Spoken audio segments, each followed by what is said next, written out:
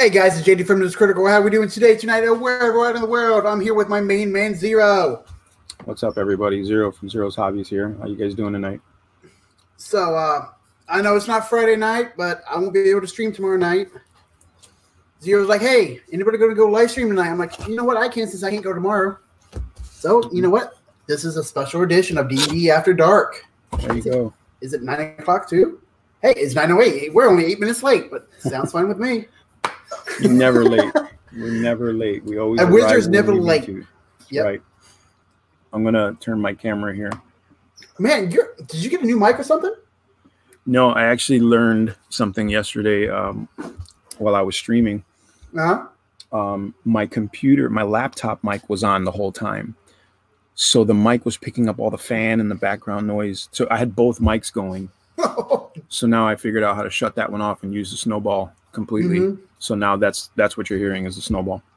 That is awesome, bud. Well, you learn, you know what I mean? It's all a learning process, dude. Like this is all new to me, man. Like for real. I haven't been at this very long, you know what I mean? So yeah, everything I learned, I've been learning Johnny on the spot, and you know, it's scary, but you got to do it, right? Oh yeah. You know, it looks like my lighting's a lot better too this time. Yeah, it just looks like where you're at. I don't know, maybe where you're at. Well, I moved my lamp. Oh. So, but yeah. So, what are you working on? This is I'm still working on the Dice Tower bunker for our Tabletop Dungeoneers Discord challenge. So yesterday I fitted in all the adornments. So I got the door. I've got some melta guns here to block the door. I've got a small balcony here. I'm going to put some weapons here, and then I've got a pinto-mounted stormbolt or heavy bolter up here. I got the tiles in, you know, for the flooring, and then the bracing. Nice. Well, the metal. This is supposed to be metal bracing on concrete. And I don't know if the camera picks it up very well, but I got bullet holes everywhere and vents and stuff. All this stuff I did with a pen, just drawing it out, you know. So that is nice. Hopefully, it'll show up nice once I primer it and paint it up. And I'm actually going to use you got the makings of some Mod Podge. I'm going to try my own hand at Mod Podge for the first time. What is up, Cujo? Okay. What up, bud? Not much, brother. My main man, Cuj. What's going on, brother? What's going on? Still going on this thing, man. Still trying to get her done. Cujo, have you read up on the Wild Mountain campaign setting? What's that? Oh, have you read up on the Wild Mountain campaign setting? No, I have not. So basically, what is it? There's a fighter class in there where you can pull out another version of stuff in a different time from a different timeline and have it fight by your side. That's weird. That's Matt Mercer for you. Well, yeah. See, that was another thing. I don't know how excited I was to jump on it, because not that I don't hate the guys, you know what I'm saying? Not at all. I mean, they're doing what they're doing, and they are a credit to the game at one point. But I don't know. I think it's to the point now where we're giving them too much credit. You know what I'm saying? Like, sorry, guys. No, you're good, brother. Yeah, I don't know. They've done a lot of I mean, they're doing a lot by getting exposure for the hobby, right? Like, and that's cool. I respect that. But I think people are putting too much hype on them. You know, they're getting to that point where it's like, okay, guys, they're not gods, man. They're just dudes playing D&D with a lot of money. Yeah, I have to agree with that. Yeah, that guy's got way too much Dwarven Forge. Cujo. Him and that Dwarven Forge. You know, I came across a video. I wanted to tell you, Cujo. I just came across a video of this dude who had a whole table set up. Like, it's this permanent table, and he used Dwarven Forge, and it's just a whole giant dungeon. You know, and I was thinking about it, and I was like, you know, it's great if you're running like a one-shot game where all they do is crawl through that dungeon. But I like your setup better. I like it that you can actually change your entire layout every time you run a game. And yeah, you could be like like for 3 games straight, they could be in a ice cavern, but each layout is different. I like that. You know what I'm saying? Yeah. at first, when I first got Dwarven Forge, a long time ago. I mean, obviously, it kind of showed it in my my video of Dwarven Forge over the years, like from 1990s and up when they first came out. I forget what year they came out, but they just had a basic dungeon. There wasn't any other sets. They came out with that Catacomb set, but I didn't get it. I have it now, obviously, and I fit it into the timeline. But still that's pretty much like a dungeon base. Then they came out with there's a couple other ones. There's two that I don't have that I don't even really care to get. There's actually one of them I do like, but they're still kind of dungeonist type base, a dungeon type feel. Right. They're just kind of a different atmosphere. Then they came out with like a tavern type. Yeah. But not like what they have now, not the city builder stuff. Mm-hmm. Is like the same kind of pieces where you have a wall and then you have a floor. Yeah. But it has like a wood floor, and then it has the stucco walls. So it kind of still went together like a dungeon. And that's their technology they had back then. That's what they were dealing with. And it looked good for the time. It was really cool. Yeah. I still skipped that. I still didn't get into that because there was a point where I got out of D&D. Oh, okay. And so I was getting away, and then plus I didn't have the money. I mean, I got a couple small sets back then, and I had my baby, and I was playing with my my brothers, my family, and some other extended friends and stuff. And at one point, I just ended up getting away from it, and I collected books more than I played, the 3.5. Mm-hmm. And I didn't buy any more Dwarven Forge at that point, so I skipped a whole lot of sets. Now I've came back, and I've got some of those older sets, but only because it is a good mix. Like getting into that city builder that I missed was crazy. I didn't think I was going to get into it. I bought a little bit, and I was like, oh my gosh, I got to get a little bit more. And I bought that on the cheapest you can go with Dwarven Forge, getting it unpainted. Right. And I said, okay, so city builder, it's unpainted. I'm doing that all myself, staying cheap. And also your paint scheme that you use with even though I'm using their paints, you can use your own paints, right. And you can keep it all so it blends together and it all looks good. And that's why I explained in one of my videos, if you ever get into Dwarven Forge and you buy some painted stuff, pre-painted, you're going to be tempted to, unless you're a really good color matcher, trying to match the factory style, you don't want it to look different unless you do want it to look different. Yeah. Like I've even thought about going back and buying, and I don't want to do this because it's more money, but I almost thought about going back and buying some Dungeon of Doom unpainted and painting it checkerboard floor patterns. Like white and black marble, and then painting the pillars instead of the burgundy reddish color, painting them maybe a marble color or something, and then just enough to build a nice sized room or two, and have a couple cool little themes going.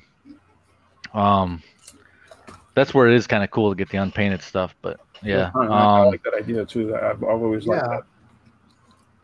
Now I posted on a Dwarven Forge site and on a Facebook, and like a Facebook group, and then that one other group that we're on, not just ours, but another one.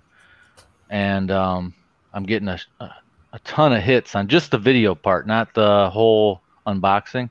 Yeah. And I put a link to the unboxing and other videos, and I'm getting so many comments like with that, just like I said in my video about that forest set. Yep. I need this in my life. How much is that? That's a nice set. they're like, how much is that? I need it. How much? Where can I get it? And I said, dude, you just gotta wait. It's not out yet. It's not out yet, and you got it? No, he's got the Kickstarter. Well, when you back the Kickstarter, all the Kickstarter backers get it first. Yep. Because you already paid for it. So. Yep. As soon as it comes in, all the backers get them. Once all the backers are complete, anything they make after that goes right into the store. And then you can buy what you want. When you do a Kickstarter, don't be fooled. You are waiting. You'll probably wait about a year before you get your product, and that's 2 years before the actual customers get it in the stores. So, you know, it takes a while. You know, some Kickstarters, Dragon's milk. they take forever. You know what I'm saying? Like it's just the way it is. See, I'm not gonna lie, I'm always scared about backing a Kickstarter because, you know, I don't have a lot of money myself, so I try to do everything on the cheap. Are you sure we're live? Yeah, we're live. All right. It says live. Let me check the website. Nobody's commenting, so. I know, right? I even posted in the Discord. Hey guys, we're live. I just liked it. Yeah, I see it. Okay. But yeah. So I totally forgot about that Bill's entry I had for that. But what now? Oh, that roast stat video that Bill posted today. Mm-hmm. I totally forgot I entered that until I watched the video. Oh, I'm like, you're getting a nice book, you fucker. Hey, I waited a year for that book, man. Patience is a virtue, right? Yeah, but yeah, I sent the info and stuff to him. He's, like I said, he's one reason why I started doing YouTube, because, like, you know what? Why not? This guy seems like he's having fun. Ooh, who's that from? Is that from Quinn? That's Quinian, yeah. What's that? That's from Quinian. You're gonna have to wait for the unboxing, though. Oh, come on! I didn't see it. What was it? A box. Oh, a box. Don't even show me the box. I don't care about a box. But yeah. You show me the box inside the box, and I'll be. I know, right? Well, I'm gonna show you guys. Don't worry. You'll see. So when I looked out on my doorstep this morning and seen that big box from my Wizard of the Coast, I'm like, what the heck is this? Like, I just seen the big box. I'm like, no, this can't be just that book, my replacement book. I thought they gave me some other stuff, but no, it was just a replacement book. But as you guys saw in the Discord group, it's damaged too. How many books do you have of that same fucking book now? 2. Damn. So they didn't want it back. They didn't want it back. Nope, they don't want the books back. Yeah, companies like that usually generally just like, here's a replacement, bro. Sorry. Yeah. Well, dude, you got 2 books now. Here, I'll give you guys a clue about tomorrow's unboxing. No way. Uh-huh. Oh, I know what it is. Me too. Oh man. Yeah, buddy. And look, the foam board that I've been using for this stuff. It's real cheap. It's dollar store foam board. And I was like, kind of, I don't peel the stuff, but I found out. Oh, you don't peel it? No, this is straight up paper. Because here's the thing, man. This paper adheres really well with the Elmer's glue, and it makes it real solid. You know what I'm saying? Like it's yeah. It keeps it from bowing as well too. It doesn't bow as much when you keep the paper on. When you take it off, then the foam starts to bow real fast. And since I wasn't doing any patterns on here, yeah, the paper was fine. But I realized it just comes right off. It's like real paper. A lot of people use that for to make their own dungeon tiles too. Yeah, they just peel the one side off. Yeah, look at that. I didn't realize it came off that easy. Is that the dollar store? Yeah, I don't know. I don't know where I got this piece. It had to have been. I think this was from Michael's or some cheap place. Look at that. It's nice and smooth. Yeah. Check your dollar store because theirs comes off real easy. See, like I said, I've never any scenery projects. I've always kept the paper on because I felt like it just added to the stability of it. You know what I'm saying? Once you peel it, it's soft. The foam will bow once you start putting glue on it. But that's pretty cool. I didn't know that, and I'm gonna came right off. Yeah, I have to say, Wizards of the Coast. Like I contacted them like at 2, and they got back with me at 4, and they called me. I'm like, wow. Yeah, I called them, left a message like you're supposed to, and they called me right back. They called me like 2 hours later, apologized. It says, hey, go ahead, send a picture of the stuff that we need, what we asked you from the first one, and we'll replace your replacement. Mm. So I'm That was like, right from Wizards? yep. Huh. So they sent me a reply email to my last email, and I sent the pictures and stuff. But yeah, this is like I told the lady, I'm like, dude, honestly, out of all the customer service I have dealt with, you guys are the best.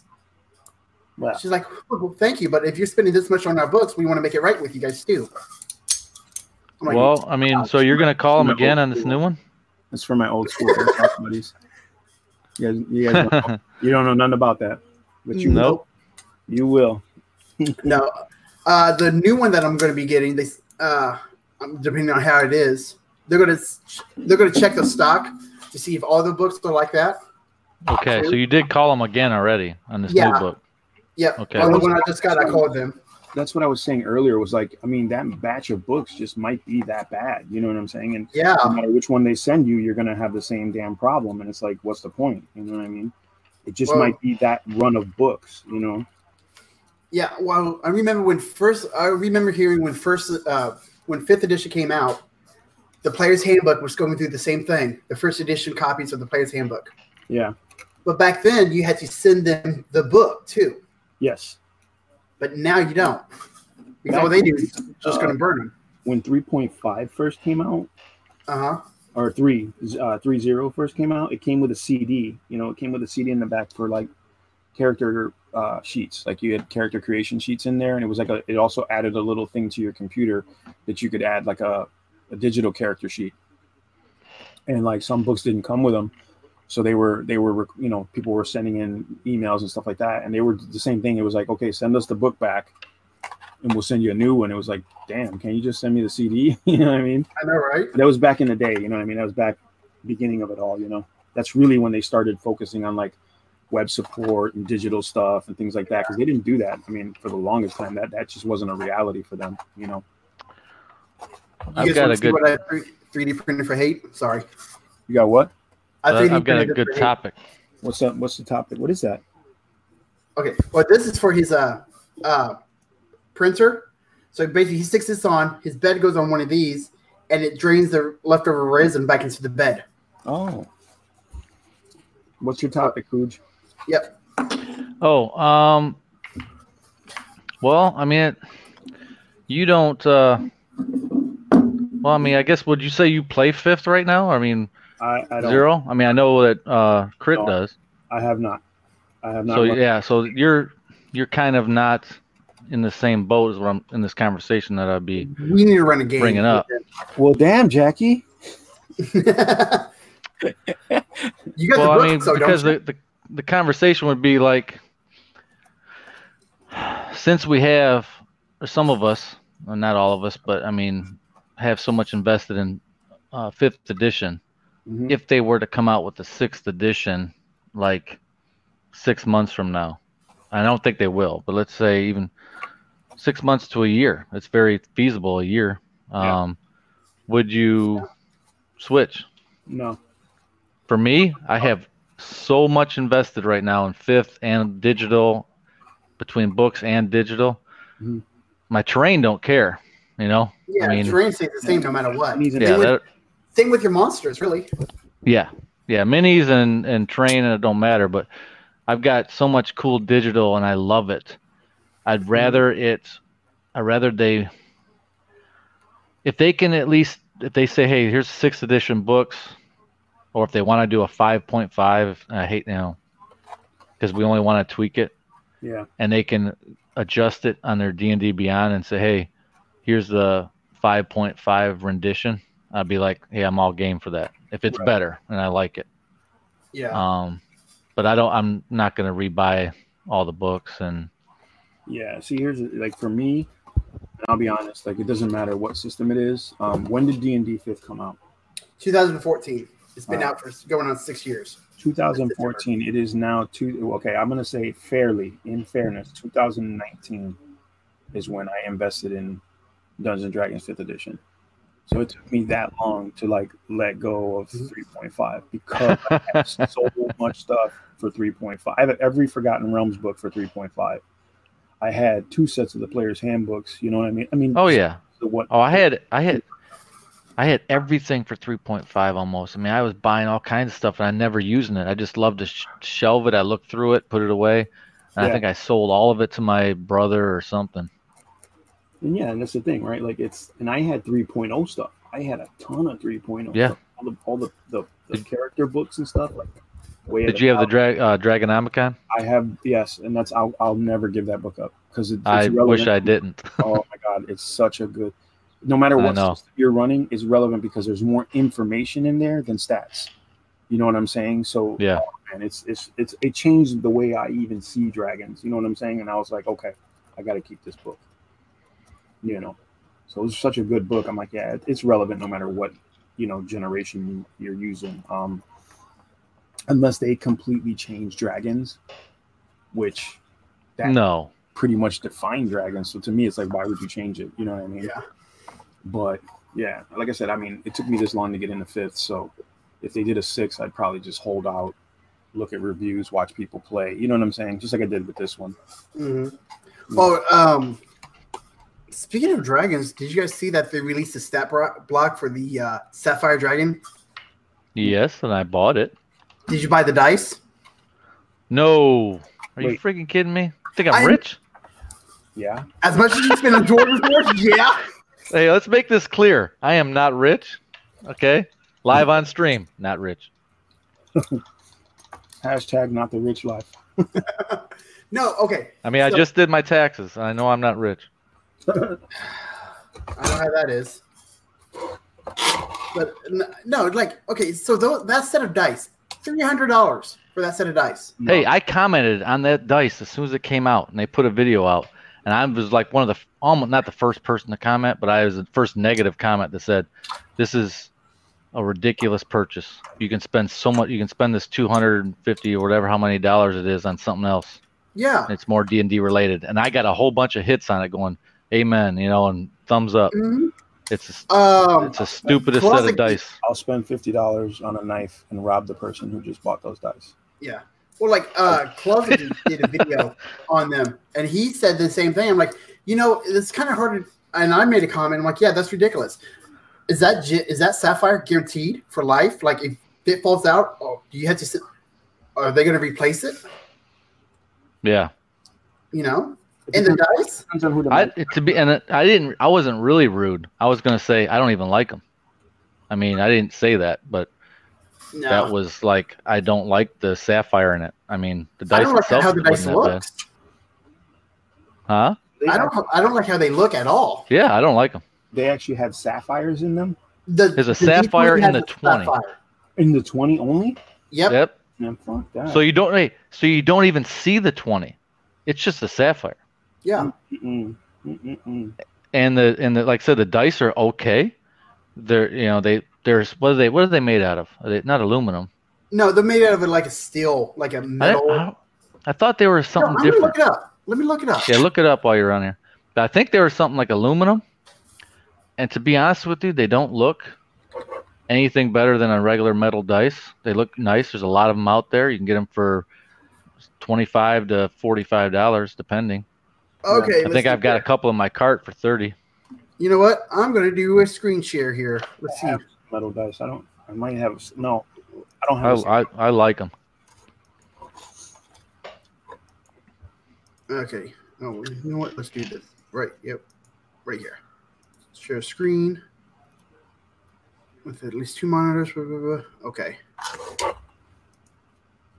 Let's go with this one. Okay. So if you guys can see it right here. Hold up. It's let's see. Wow, on eBay they're going for $575 on eBay. Hell no. That is ridiculous. It's a rich person's toy, man. Yeah. I mean that's seriously a Dwarven Forge. It'll hold its value. I mean those dice might to other rich people, but that's just a 20-sided will, because a sapphire will always hold value, but it's only going to hold value to someone who wants a sapphire in a fucking D20. That's right. I mean it's a rich person's. Yeah. That's a splurge. Anodized luxury aluminum dice. They're aluminum dice. Yeah, that's what I thought. Yeah. Well, that's because aluminum probably, if you're gonna ever roll that shit, it would probably bounce better than like steel or You know what I'm saying? Like steel will eventually rust and oxidize, and aluminum, you just gotta keep them. I got a set of brass dice, right? Brass balls. Yeah, I got some big brass balls if you ask me. Oh, here we go. Oh shit! No, but okay. So my brass dice I have I bought at my Comic-Con. Hashtag not for kids. Yeah, hashtag not for kids. Maybe I can edit that part out after the stream. Yeah. Just put it in the title. Use the title. Hashtag not safe for kids. But he wants it for kids though. No. But so like they're a little dirty and stuff, you know, from handling them stuff from the oil, and they got it darker. You got dirty balls? No. Oh, I thought we're talking about your brass. Okay, never Yeah, mind. we're talking about my brass dice. You want to see my brass dice? No. You say low? I said no, thank you. Yeah, don't whip anything out. How about this? A wrench. Oh, she threw a wrench into it. I literally threw a wrench into it. But no, I think the most I've ever spent on dice was on that set. And it was just a set of 7, $40. And that's when I first got into D&D. I'm like, I want a metal set of dice. I don't care what kind. And I wanted something that looked old and antique. So that's why I bought those. Well, I'll tell you what, I've got a couple different sets of metal. Uh-huh. But I'm actually eyeballing another set. It's a complete set, so you got your 4 D6s and 2 sets of 20s, and they're $30. Made by Forge, I think Forge Dice or something. Dude, $30, and I they're did a review on them. A non-sponsored review. I bought a set of dice when, is it the Battle Steel Blue? they got all kinds of colors. Yeah, I don't. I was going with their. I think I've got their chromes, and I've got some golds. But I'm looking at these black ones that are got gold inserts. But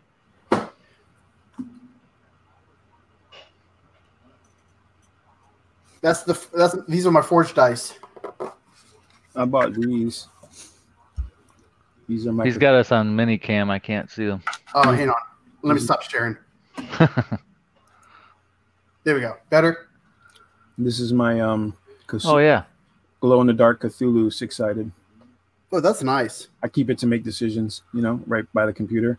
But I had a whole set of polyhedrons with this on there, and I was like, this was like $16, and I was like, that's a lot for a set of dice. You know what I'm saying? So Yeah. I'm stingy when it comes to dice because I'm like, no, I'm gonna lose those. You're gonna get messed up, or someone's gonna. Well, you're stingy with your dice trays too. Who, me or him? How many you need? One for each player. This motherfucker. So, You only need one dice roller tray and one fucking set of dice. Hey, man. what if I was finished? We roll the same damn dice. Okay. The only time like when I run D&D, each player, they have to have their own dice, and I swear to God, it's like it's a thing, an unwritten thing. It doesn't matter what group I go to, whether they know each other or not, they all have this fucking what is it called? Like a superstition about if you touch their dice, they're gonna get bad rolls or some shit. You know what I mean? Please. It's like, come on, dude. Like In wargaming?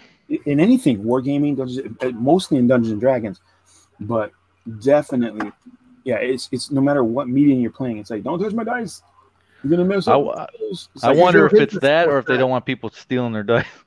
It's I don't want you losing my dice. It's a little bit of both, I'm sure, but I swear, people are paranoid. It's like, oh, ever since you rolled my dice, I get crappy rolls now. I'm like, nah, you just suck, bro. Yeah, no joke, right? You just don't go to Vegas, dude. Yeah. Like, you're terrible. Here's the set. Here's the full set, Cujo, that I bought. Okay, yeah, that's a full set. So guess how much I paid for it?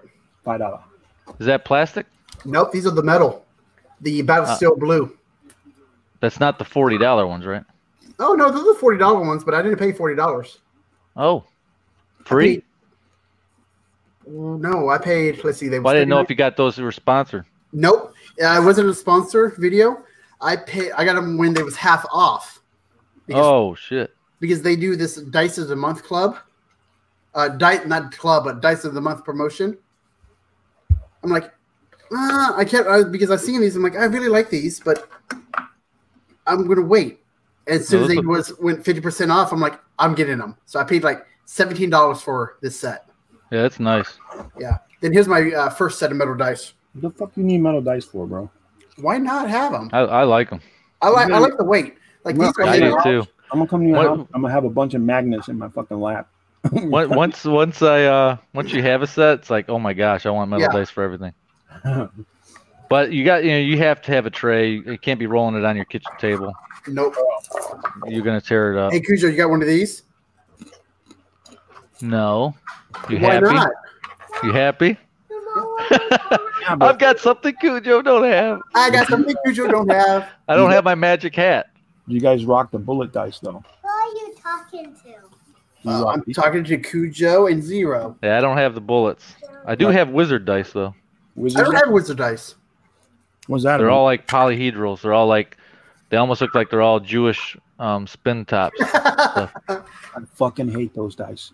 I know they suck real bad. Give it to somebody you don't like at your table. No, Here, you can use these. No, I swear to God, those are a dungeon master's fucking bane, dude. Like my players, I had a couple players come. I got some new dice. Got some new dice. This motherfucker would roll like he was in Vegas, and that dice would just disappear. It would literally roll off the fucking table and disappear. And I'm like, dude, you're pissing me off. Yeah, they're not good. Everybody that says, cool, I'm going to try these, they end up like putting them down and saying, no, I don't want these. Yep. Don't take too long. They can't, it's hard to read. You're grabbing the wrong one. Yep. Because they all look kind of similar. They all look the same. They just have different cuts. And yeah, you start looking at how many sides does this have on it? Yep. You know, it takes so much more time. I had a wizard that was in one of my groups, and he was like, "Oh, I'm gonna try these." I'm like, "Okay." I already knew. I'm like, it won't last long. Oh, great, my daughter's mad at me. Good luck, fucker. Now she's crying because I won't let her be on the live stream. Well, you're supposed to be watching Critical Role. No, I watch it on Mondays. Yeah, I caught up on Monday as well. I was working last week. I don't watch. Which I have to work tomorrow morning, so really I would have just not watched it today anyway because I got to go to bed at some point. Yeah. I've been trying to get caught up in my World of Warcraft stuff. What? You still play that? Yeah, I've been playing for the past 8-9 years. I should tell you something. I don't know. I never got into it. I tried it. Just I couldn't get into it. Hey, Cujo, you got one of these? No. Yes. You know what else Cujo doesn't have? A wife. You wanna throw that in his face too? Yeah. No. Why do you think he has so much money to spend on the Dory Forge? Because he doesn't have a wife. Well, he's still got kids though. Yeah. I mean, that's his passion. You give him a lot of shit, but look. Hey. Hey, I'm jealous of the guy. I'm like, golly. You imagine if he smoked crack, and we wouldn't even be talking. He would have no teeth. His camera would just be him running back and forth. Catch me if you can. Catch me if you can. Yeah. I'm the actual crackhead, man. No, but back on the dice part of Forge Dice, I got to hit them up, see if I can go out to their area, because they're based out of Independence, Missouri. Mm-hmm. And they're like an hour away from my house.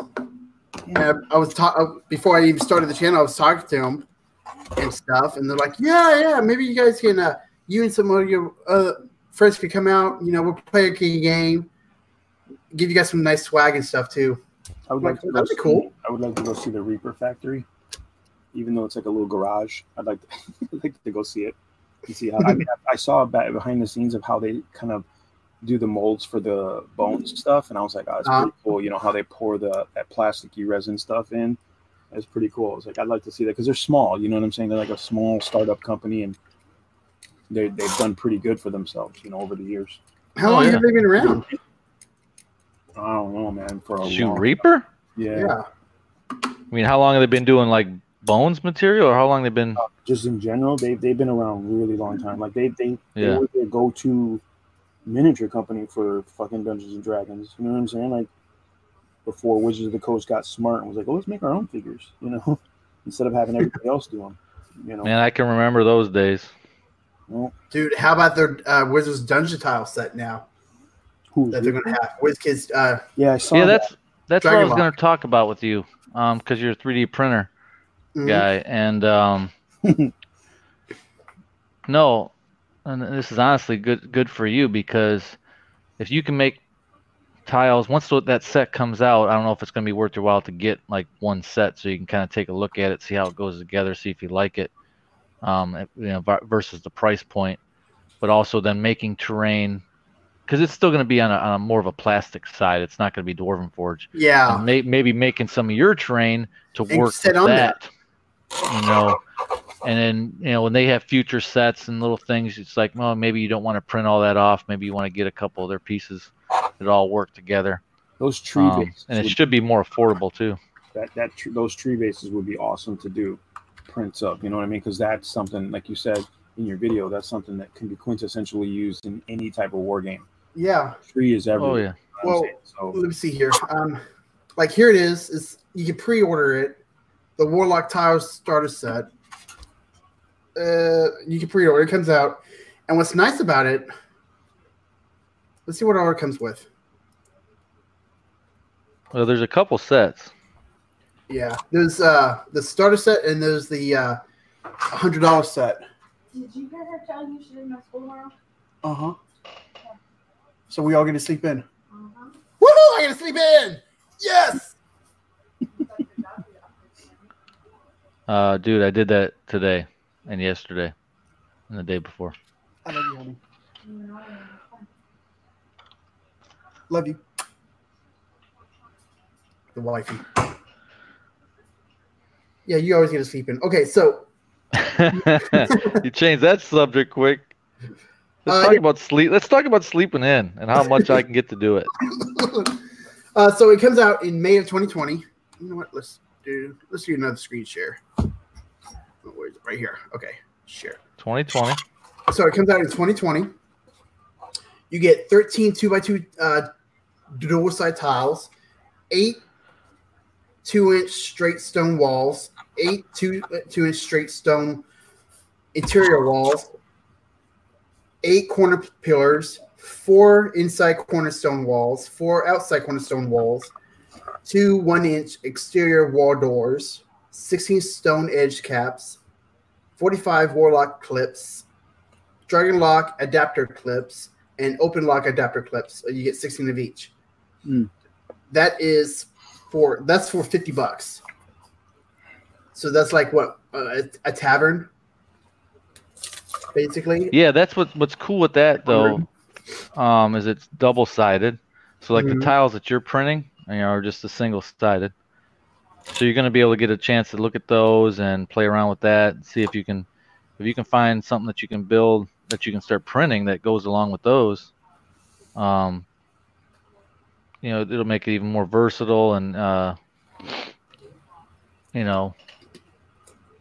that's still relatively inexpensive. $50 for a huge. I don't know. Maybe it's not worth it. Maybe you can do a video on it. I don't know. I'm thinking about saving up the money and buying the starter set and doing a review on it. Why not? Yeah, that'll. I don't know. The advanced starter set looks good too. Do it. So everybody's going to be interested in it. I mean, there's going to be a lot of people out there that are going to like, hey, should I get that? Yo, do it so I don't have to. Yeah, okay. I'll start saving money. Do it because I'm not going to. Yeah. Let's compare this to Dwarven Forge. No. Dwarven Forge sets the bar. Yeah, Dwarven Forge sets the bars. But this, I don't know. For as cheap as this is, there's a special on Netflix for that, right? What's that? It's called Dwarvenaut. If you look at it, it's about the guy who created Dwarven Forge and how. Oh yeah. I read something. Yeah, it's a pretty good documentary. Stephen Picorni. Yep.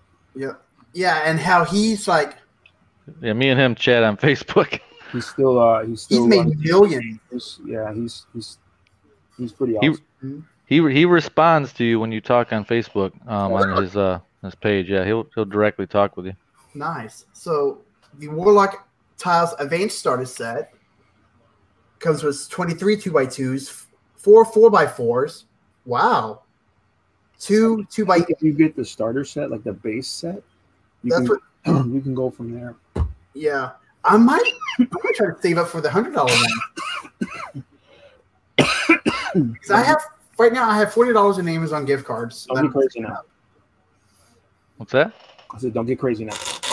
Yeah, don't get crazy. Don't get walleye, okay? You get walleye and be like, I want to buy it all. You know what? I'm going to save up and I'm going to get the $100 one.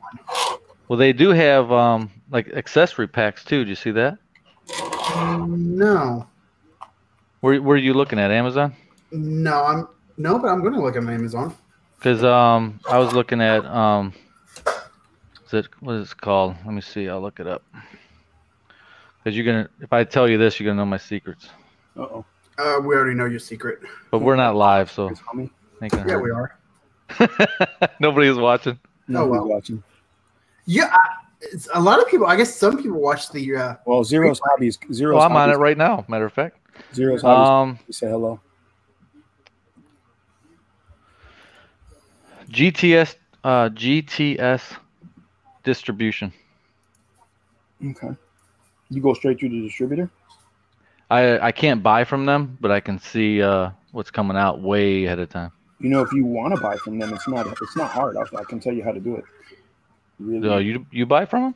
You can. I don't have the money to, but you can. It'll cost you $3,000 initially. Okay.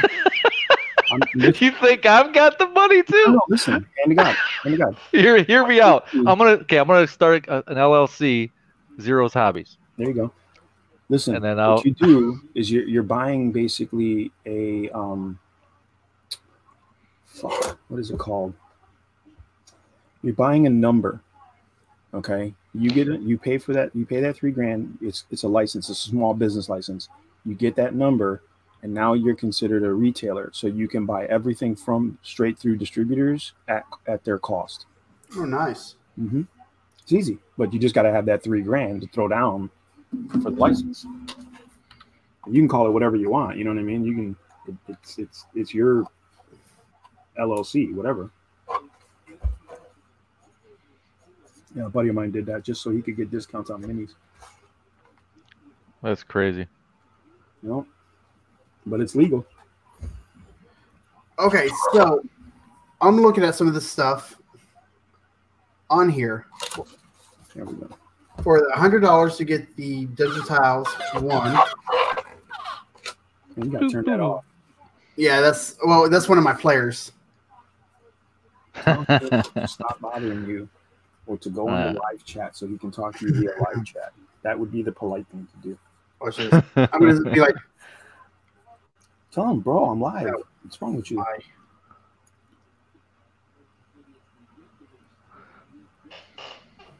Just saying. Yeah. Rude ass. I don't even know him. He's gonna be like, I hate Zero. Talk to me. Actually, he used to be my boss. Oh, well, not anymore. See, so he's used to you responding like that. That's the thing, right? The funny thing is, I called him an a-hole to his face one day. And now he's blowing you up because he's listening to the live stream. Yeah, so he's gonna be a dickbag and blow you up while you're live. He knows what's going on. He's doing it on purpose. He's a bag of dicks right now. Let's see.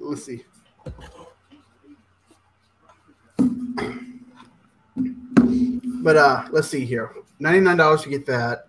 What's this? The Village and Town and Village for $79. See? He's getting walleye. Stop before you go too far, my dude. Wait, that looks like good, the set, the starter set.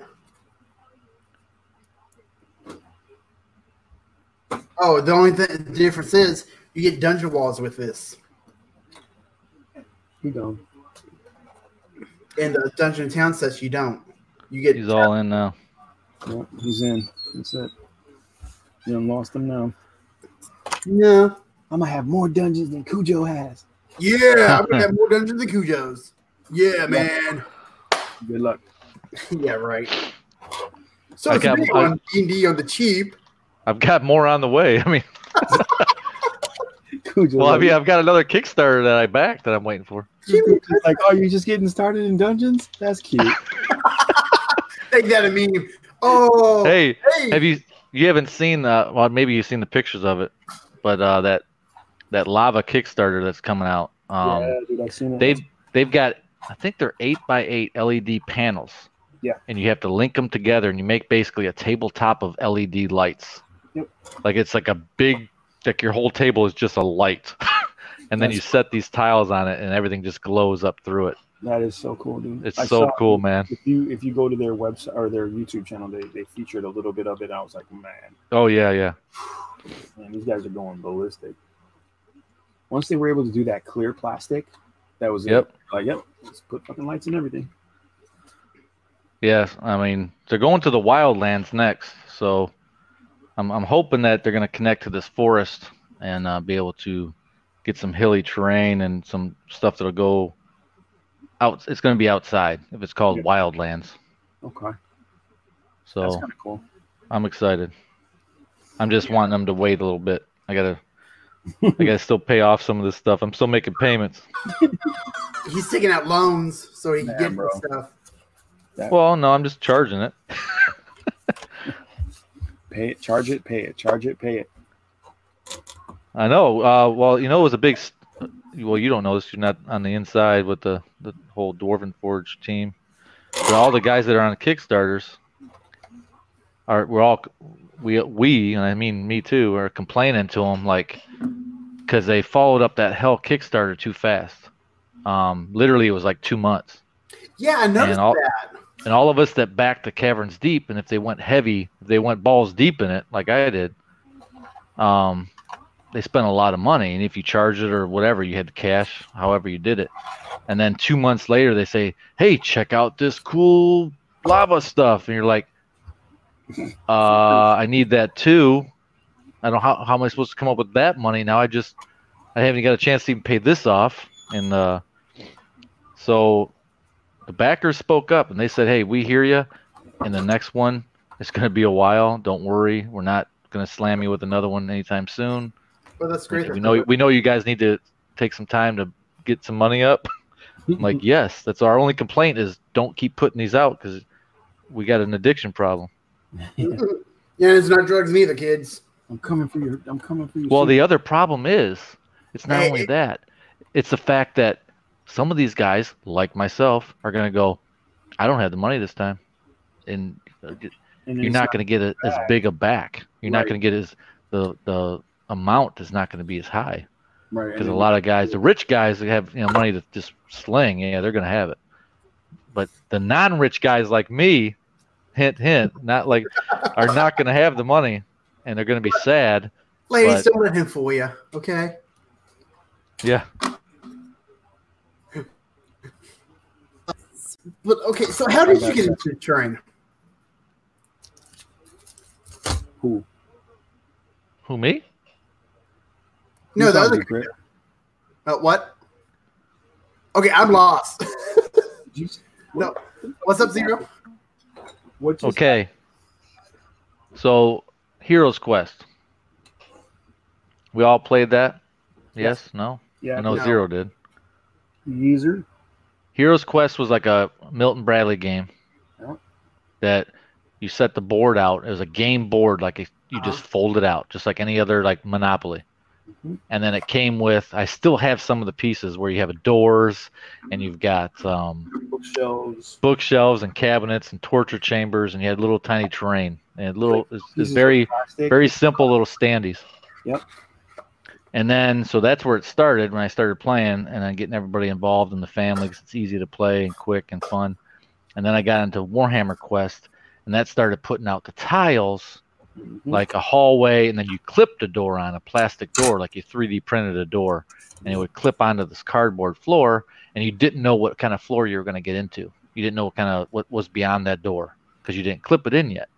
So it could be a room, it could be another hallway, it could be a T section, and it kept expanding over time. And there was very little furniture in that one, not too much. So I used a lot of HeroQuest stuff. Yeah, it was all minis and doors. That was the Yep. And then after that, I think I was like phasing out of using those kind of tiles, and that's when I started getting in. I bought like a first set of Dwarven Forge, and then I just started using that. And but like I said, I didn't go totally crazy. I just bought a couple sets for a few $100, a few $100 for maybe one set, another few $100 for another set, and then that was about it.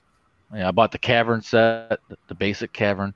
I couldn't make the caverns that I can make right now. I couldn't make it back then. I can make a standard big cavern, and everything would be similar. And now I can make something super unique and crazy and multi-leveled, and all the water and negative space and all this kind of crazy stuff. It was not like that back then. So even when I ran Phandelver not too long ago, this before I got Caverns Deep in, I was still pretty much dealing with a lot of my old pieces that I have. I was still trying to get crazy and stacking. I was stacking my train real high and trying to, make the best I could with what I had. And it worked out pretty good, I think, But if I could do it now and go back, it would be epic. Right now, it'd be totally different. Yeah. But yeah, you're talking to a guy like myself that's been involved in this and hobbying and collecting for a long time. So I still have a lot of old stuff to fall back on. I have a lot more income now. So now, well, you have more disposable income. I have a lot more disposable income, and I'm also making a lot more money than I ever have. Oh, okay. I'm not fortunate. Like, there's some kids at my work, they're 20, 22, and they just started at where I work, and they're going to be making, a ton of money. Within a few years, there would be, with overtime, they're making almost $100,000 a year, and it's like, you are so friggin' lucky to be that young. To make that it took me years. I was at like 17 something an hour for 12 years at one job, back in Michigan. And I came down here and got about $20 an hour on a dollar job. I got up to a 24, 25 somewhere, and here I'm in my 30, 38 range. And by the time I got into this place where I'm at now, I'm up to like $31 an hour, and I've got overtime and bonuses, and wow. And on top of that, my kids are grown, and so I'm in a whole different situation. But there's a lot of fortunate kids out there that just stumble right into a great job, and I was not one of them. Yeah, and I know the feeling. Same here. Never give up on getting a better job, though.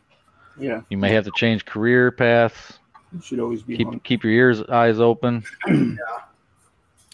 Well, like I had the field I'm in, I love. I love it. I had a job interview at another place, kind of in the field, but it was more like therapeutic or whatever. And I didn't get it, but somebody from my job got the position with this company. I'm like, oh, and a friend of mine that I work with, he goes, well, it just, it wasn't time. Just keep your head up high. Just keep on doing what you're doing. That's right. Yeah. I'm like, if you want, it's real hard, this topic, you want to tell someone to enjoy what you do. Yep. But you need to keep a focus on bettering yourself too, if you can.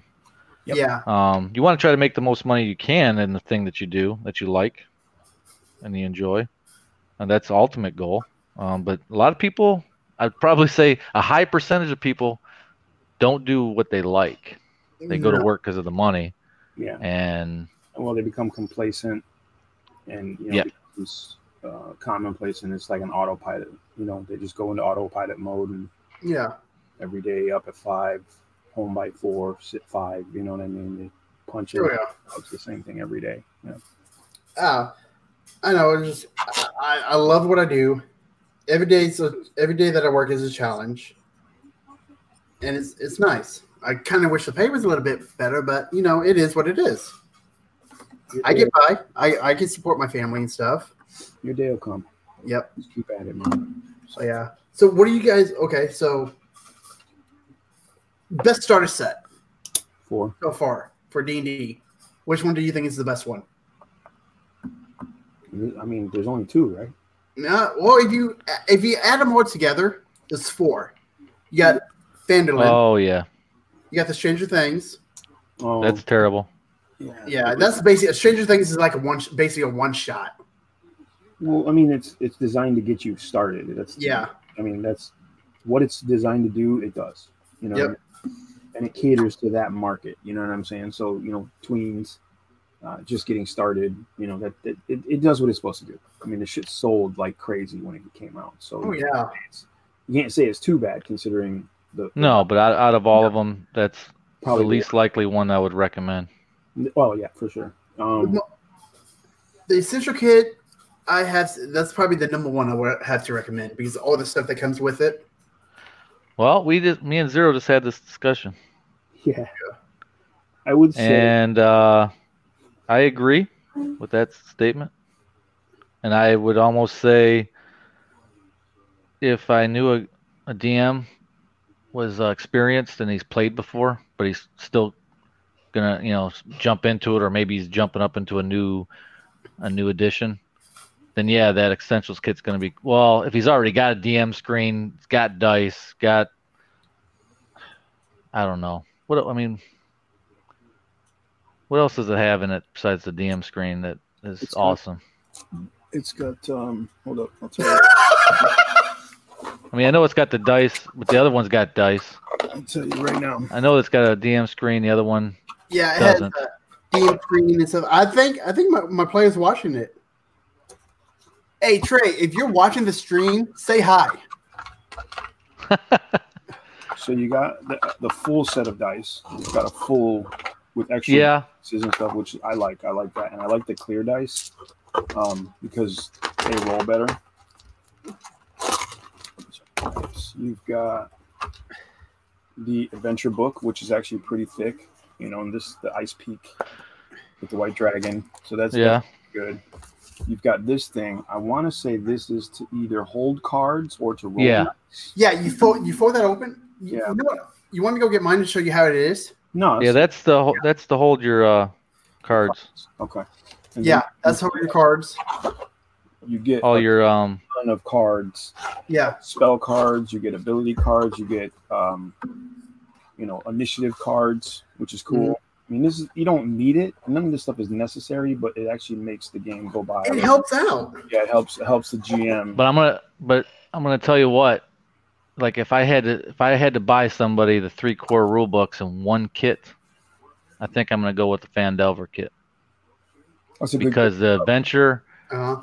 is the best. yeah. It's one of the best made out of everything right now. It's the Not even just starter kits. Yeah, it's the I like this. played adventure too. I like the sidekicks that they give you in the Essentials kit. I think that's Yeah. I am your campaign map or just a background. Oh, And then that's the background. you get your Dungeon Master screen, and then you get your blank character sheets. So this is actually here's the deal, right? Like these things are like $15. Yeah. Son, Get both of them. You could get both of them for $30, which initially they were both $20 a piece. You could get them both for $30, and that's the perfect starter set. If you have both these sets, that's the perfect starter set, in my opinion. Because you get one that caters to helping the players get started, and the other one caters to helping the GM get started on his journey. Because you guys know, as a DM, you're doing different things. And the Essential Kit is perfect for that one. Yeah, you're not just reading the player's handbook, like everybody else. You've got a lot of other things to prepare and deal with, and this kit really helps you do that. So like I said, one is for the players, one is for the DM.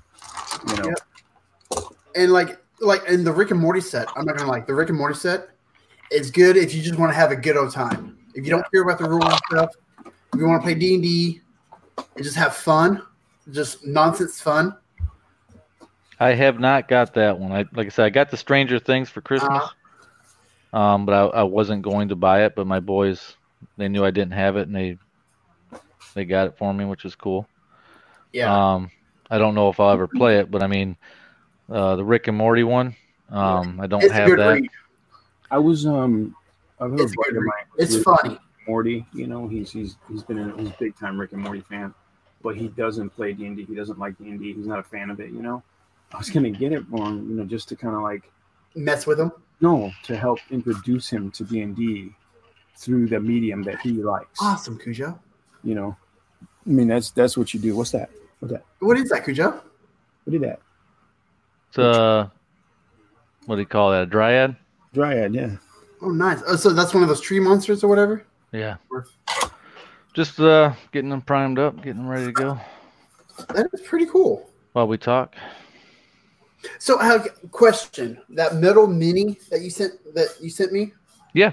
can I just use like my spray on primer that I use on my Yep. Okay. Yeah. So like what I use on my dungeon tiles, I 3D print and stuff, I can just use that. It takes, metal miniatures. I mean, it's funny because you don't know what to do with them. Me and Zero grew up on it. That's all we had. Yep. That's all we have. We don't plastic. What are you talking about? I don't want cheap plastic. Yeah. Dude, If you actually wanted metal, if someone gave some cheap plastic miniatures, you'd be like, "What the hell is this shit?" You know what's funny is back in the day I had all metal minis for like my war games and stuff, and you know it was like one solid chunk of metal, you know. But as soon as they hit the floor, you know they were, you know what I'm saying. But broke. Then they made plastic, and everybody was like, plastic, it's not going to last, you know. But I'll kill for plastic models now because these are so, you know, they bounce. You know what I mean? So like it's transition. But yeah, I started with metal pewter miniatures, got all that lead. Yeah, you just want to get a good base coat down, and they may chip. Is he spraying right now? No, I don't know. Actually, looking for my phone charger. I got to plug in my phone real fast. Roll stats says Rel Partha. Woo! Hey, Bill, how you doing, sir? Thank you for joining. Yeah, I got some Raw Partha miniatures. I got a bunch of old Raw Partha minis, man. They're so small compared to all the other ones now. It's like it's hard to use them, but Yes, they are. Pinch, I'll use it. You know what I mean? Like it's. Mhm. It is. Hey, well, you know this because you're in the Warhammer world, like more than I am. I'll be right back, guys. The with the Sylvaneth, how you say it? Sylvaneth. Sylvaneth. Mhm. I know, or with them, and I think when they came out, the undead army too. What are they called? Night Haunts. Night Haunts. Yeah. A lot of people were like, "Man, they're too fragile. They're so the plastic's got so much fine detail." I think they were all complaining because they're having to ship them back and forth to, games because you go to the hobby stores, you got to travel with them, and they were like complaining like they didn't like the new models and the new sets. So this guy is one of the new Night Haunt guys, you know. Yeah. He's got this long glaive, and it is Ah. it does flex, you know. But I mean, it's just so thin and so light. You know what I'm saying? Like it's Yeah. You know, I'm not worried about it. You know what I'm saying? Like that's the Banshee. You know what I mean? Like the Banshees. Oh yeah, I want to give me some Banshees. I don't recommend doing that. I'm just saying, like, if you drop them, they're not going to take. Bill, thanks for stopping in. Because they don't have a lot of weight to them, so they don't create a lot of inertia when they drop. You know, whereas like a pewter miniature, it's got a lot of weight, so as soon as it tips, it's going to go. You know, and it's. Well, I think the biggest complaint I heard was that the community wasn't happy with all these new models they had coming out because they were so thin. There's a lot of detail. Yeah. But they were so thin here and there that they like the older, more robust plastic that for at least shipping purposes. Like I've got, I forget how many it holds, but I've got one of those army cases, figure cases. Yeah. I can't remember how much it holds, but I only have where it holds a regiment. Like it doesn't hold anything big. And the cubicles are only so big in them. And I know if you got like long spears and you've got all these jaggedy, pointy things sticking out, it's going to be more difficult to get them all in there. And on my channel, there's a video. There's actually two. I actually bought this case from Amazon. Actually, it's like $45. It's cardboard the outside, but the inside's foam, and it has 3 tiers, and it's designed for guys with 32 millimeter bases, right? And 40. So like you can get like all the new Space Marine models originally everything was on a 25 mil base. These little guys right here, you know. Uh-huh. Now, a lot of Warhammer models are going to 32 mil because that's the more practical scale, right? Like 32 millimeter scale, you know. And then that's the part I don't like. you got like Terminators and bigger guys on 40 mil bases. So a lot of times the old cases, they were just made for 25 mil. So you could barely get guys in there, or they'd be, you know, you squeeze them in, and then if you drop your case, they'd snap parts and stuff like that. Snapping miniatures or breaking miniatures inside cases has been an ongoing thing since miniatures and cases were designed. Like there's just no, unless like there's a company out there, I think it's called Battle Foam. You can actually get custom foam cut to your miniature. Right. So like if you have, is that the Plux stuff? No, that's a different thing. But it's like if you have this vehicle, right, they will custom cut into a foam with this shape so that you can lay that in there and it won't jostle about, move or nothing. But you're talking a lot of money. You know what I'm saying? Like you're talking. But a lot of guys spend a lot of money on their models, so they don't want them to break. Sure, absolutely. Yeah. I mean, that's par for course, right? Like if you travel a lot for gaming, like tournaments and stuff like that, you got to spend the money on the cases. You have to, because that's your livelihood, right? Like that's what you're doing with yourself, you know. But if you're just like for example, I go to my buddy's house to play because he's got the table space. I'll probably leave my minis there, you know, for a majority of the time.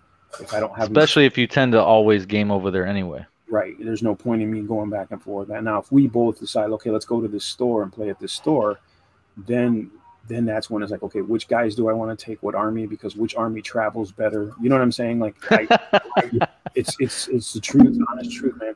Yeah. I have models that just don't travel well. Like I have Tyranid army, and I would say 70% of the Tyranid army does not fit in any case at all. You have to make trays for them, or like what I would do is take bins with popcorn foam and just have all my big guys in there, you know, and that's the best I could do, you know, for those kinds of models. And there's so many parts sticking off the models and stuff like that, and pinchies and, you know, all this other stuff. It's like, damn, how are you even going to travel with that? I'll show you. I'm going to show you a model. I'll be right back. Rose Stats asks, so what do you guys think of Reaper Bones stuff for minis? I love it. The soft, almost rubbery plastic is cheap and won't snap, but it almost spent. See, Zero said he loves it. I can tell you my opinion in a minute. Here, go ahead. I 3D print my minis on my FDM printer. So, and the price for your 3D printed miniatures is what, like pennies? Yeah, it's like pennies on the dollar. It's because I don't know. I find what I want to use for a session. I print it up and I got it next time. I got like 2 owlbears right now for one of my sessions. I got Painted the Future. I also got my Pathfinder Pawns too. Yep. So this is if I don't have anything before that, I'll print it up. This was my first Forge World model. This is a Tyranid Hive Tyrant. It's a flyer. Yeah, I was gonna say that they didn't have wings, did they? This Forge World was the first one to put wings on it. Yep. And then after that, the rules came out and said, okay, you can add wings to a Hive Tyrant, which makes it deadly. But here he is next to a Space Marine. So I mean, you can see like that is ridiculous. How do you travel with this guy?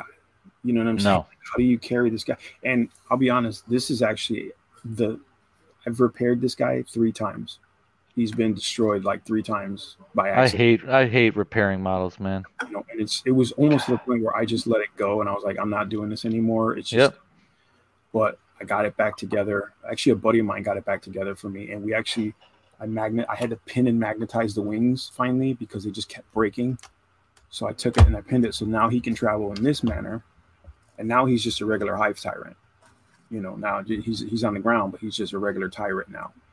But you know, the wings, I mean, come on, that's why you paid for it. You know what I'm saying? Yeah. So, yep. GW finally made a plastic version of it. It's really nice when I have that one too. But you know, traveling with these kinds of models, it was just like, God damn it. You know?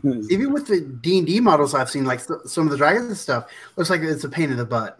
It is, but the thing with most of the Dungeons and Dragons models is they're made out of that bouncy, rubbery plastic stuff. Uh-huh. And it really, you're not going to, I mean, you could break them, but you'd be hard pressed to do it. Well, I'll tell you what. Okay, you guys seen my shelf that I keep all my miniatures on. Mm-hmm. Yeah. I have dropped just recently. I've like going through trying to pick out something, or I just bump it or whatever, and I've dropped a WizKids pre-painted plastic cheap miniatures. You know, I dropped one. I dropped this one. I had to glue it back. Here, I'll show you. Get it on camera. This little guy. What is that? Scorpion? No, It looks like a scorpion, but it's called a cave fisher. Fisher. Okay. I dropped that little guy. There's nothing to him. He broke off his base. Just dropping it from like a 3-foot height. Wow. And I had to glue him back on. So I'm like that. I mean, and I've dropped a Kraken arm. A Kraken fell off the top, and 2 of them so far I've had to re-glue back to the water base. You know what that is though? That's not the model. That's the glue that they use to put the model together. It's just cheap glue. You know what I'm saying? I don't know. I think it looks like it. That is. So, Cujo, what's your opinion on Reapers? Yeah, I was gonna get back to that. Good. I have a bunch. I only buy what I like as far as the sculpts go. But as far as the brand, or the plastic, I'm fine with it. I'm actually He's actually got some ogres I'm painting up right now from Reaper. So I got 3 of those I'm painting right now. I didn't back their last Kickstarter, but I did back the one that's currently going on right now. Is that 4? Bones 5. Bones 5. So I have been buying some Bones 4 because it's coming into stores right now. I recently bought that rock. I bought these ogres. I bought that snake. I bought a few other like this what you call it, Ankylosaurus or whatever. Mm-hmm. Because I'm going into Chult, so I wanted to get some dinosaurs. But yeah, I've backed Bones 5, and I was going to talk with you guys. I don't know. See, I don't know about shipping. I'd rather you guys just, if you want to get into it, get into it. But if I may be selling some stuff that I don't want, because like I said, I don't like all of their miniatures personally. Yeah. But you guys might. Somebody else might. Someone else might play a different. That's cool with them. And I'll be willing to sell them on the cheap because I'm getting them on the cheap. If you get it in the Kickstarter, like there'll be a set. Okay, like for example, they have their main set, which I'm getting the main set, and it costs like, I don't know, maybe $175, and there may be 175 miniatures in it. Yeah. Well, I'm getting them for $1 a miniature. I'm getting some big stuff for $1, and I'm getting some little stuff for $1. Right. Then they have a bunch of like $50 sets, and then they're still approximately maybe almost 50 miniatures in those sets too. Yeah. But then I'll be hesitant to buy them because I only like 5 models out of it. Right, right. Or I like 8 models or 10 models, and it's like what? Or like there's this one that I want to get. It's got a Demogorgon in it, and it's their take on it, and it's pretty big, and I like it. I've already got a Demogorgon. Yeah. But I'm thinking maybe a lot of other people don't. You know? Absolutely. If I even sold them for $5, I mean, I'd be interested in that. And I could sell them for probably more than that. Yeah. But yeah, $50. So I've got like about 400 locked in. I'm getting another ship. They have another their version of a pirate ship. I think it's about $100. You need those boats. Yeah, I need another ship. You don't. You got 2 right now. You got a 3rd one on the way. I have little rowboats too, and I have a Dwarven Forge boat I have a Dwarven Forge boat that has like sections that can get bigger and bigger. You can kind of put it together. Well, hey, come on, man! You got to have at least 3, 4, 5 ships in your repertoire. Is fucking cool. I mean, you can't have a D&D game without ship combat. Come on, get out of here, Crit. Come on, you know that. Well, maybe it's just because I'm new to 5e, new to D&D total. I've only been Maybe because you haven't really played yet, is what it is. No, I have not played. I've never played. I've always DM. Never played. Yeah. Like So- cut your teeth somewhere. Well, get used to it. I mean, I told you this before, but once you DM, you hardly ever play again. Yeah. I haven't played in fucking I hate that for you. I have not played in years. Man. Well, one of my players is thinking about doing like a. He bought the Rick and Morty set and stuff, and he wants some of us to make characters for it. There you go. I'm like, can we just use the pre-gen? He goes, no, let's just make one. I'm like, I got a couple rolled up, sure. Oh, that's cool. Yeah. That's like this little group that of us that we want to try to maybe play online or something someday. And So hate's like, you're DMing, Joe. I'm like, man, even with all these friggin' DMs, I still can't friggin' play a character. I know, right? my Oh, team, so is that your stuff that we're looking at and everything? Whenever we go to the D&D Beyond with that character? What's that? On D&D Beyond, like, is that, like, if I go onto my character I made, Yeah. That's everybody's characters. and that's all your stuff that's linked to the campaign? What do you mean? All the other characters? Or, like, all the other books? Oh, all the books. Yeah, I've got everything. Yeah, Wow. you can look at everything. I was You know looking at what? that- You guys I don't know know about this. it's a slim shot, but D&D Beyond live streams on Twitch. Log in, follow them. When they go live, if you happen to be doing nothing, watch their stream. Whether or not you put it in the background, when they say, "Hey, we're giving away a free legendary bundle," they usually give away a couple a day or a couple every show. Really? I'm trying to win it because I can give it away. I've already got it.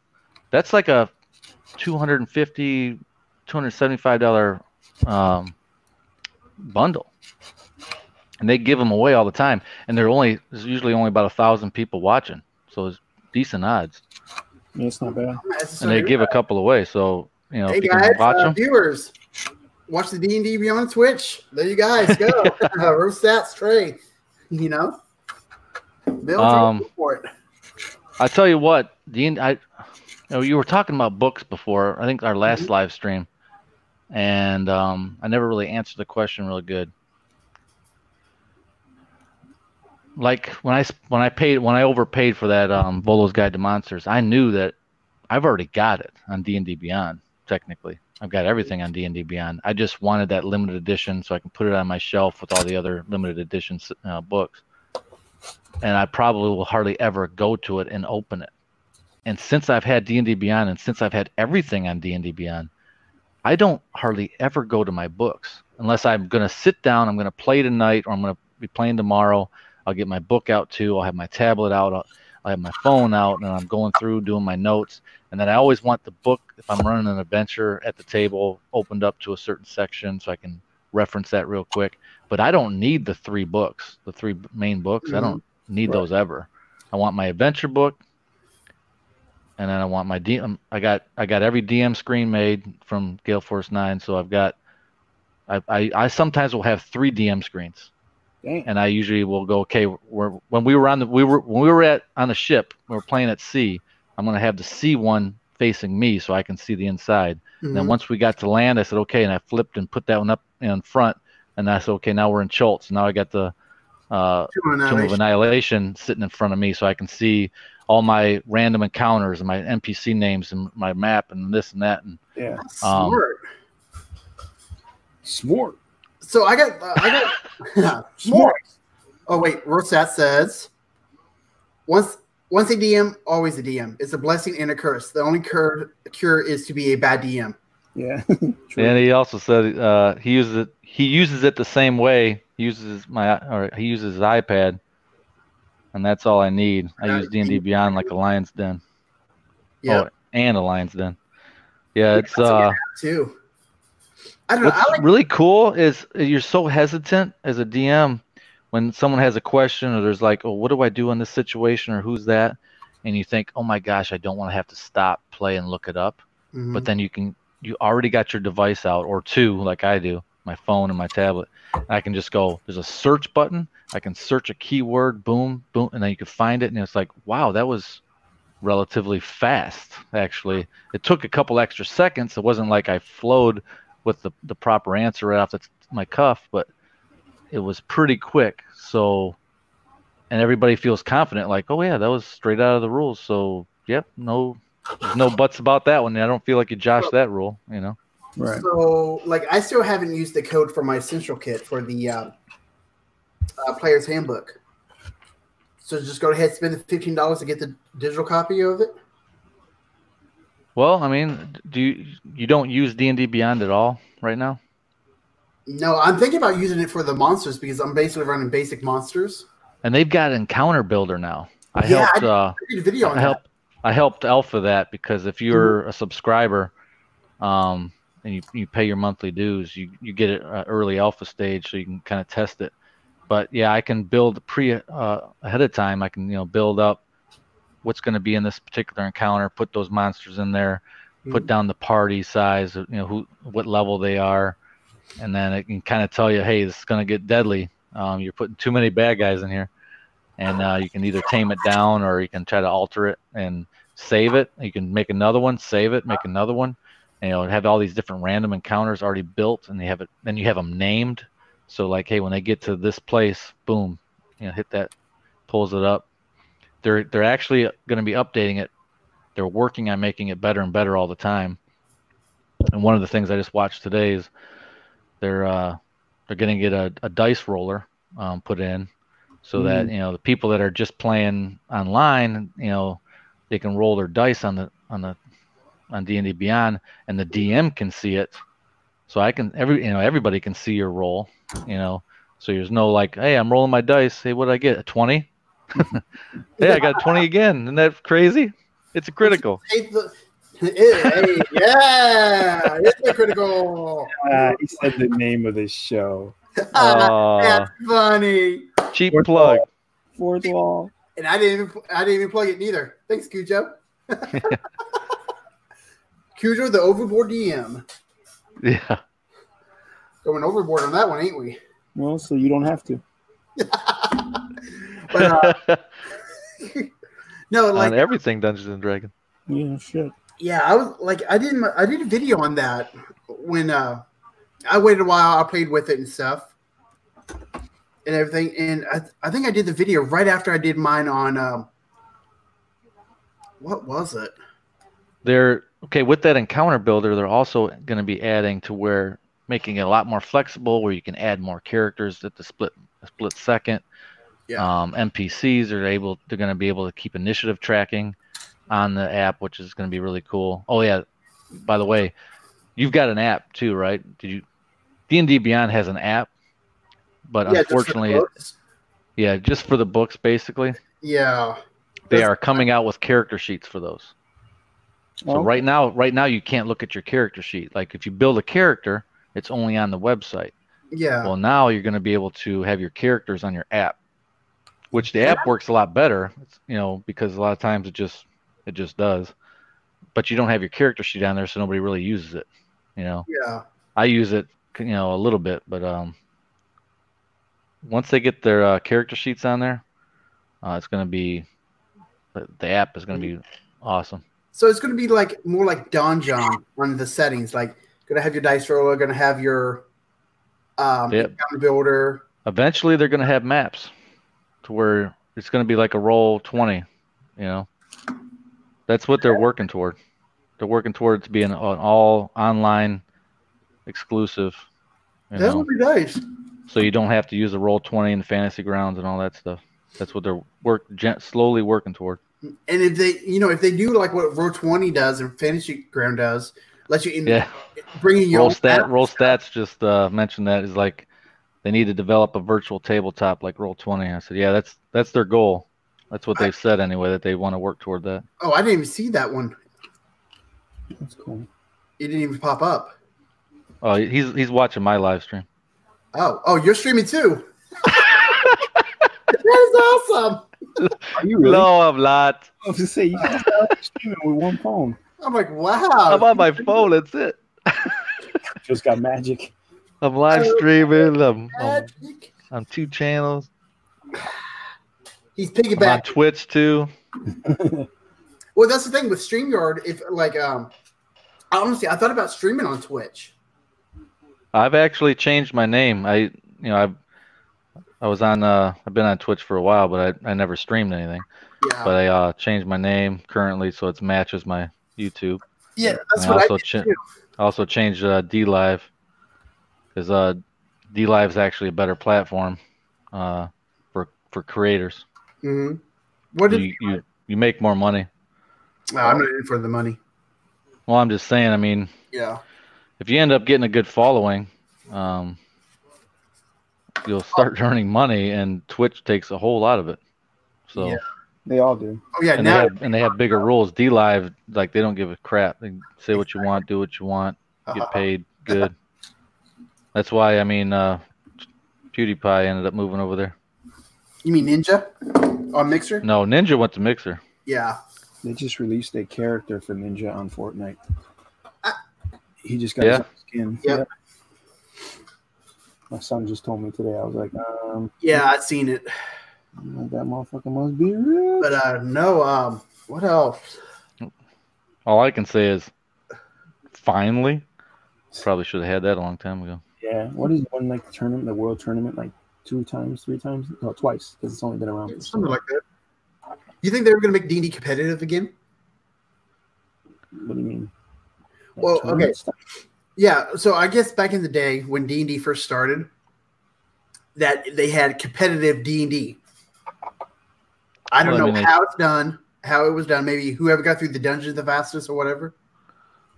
But Matt Colville said something about it I and guess how he used to play competitive it would be- D&D, or how they used to have competitive D&D back in the 80s, maybe. I'm not quite for sure, but he mentioned it in one of his videos. yeah, they actually had to be even player on player, Yeah, they would have to either be player versus combat too. or like time attack, like who can get through this module with the least amount of loss or whatever, and the fastest type stuff. It couldn't be like, what would you? I mean, PvP is ridiculous because all it takes is one good guy with math. And he's gonna- Yeah.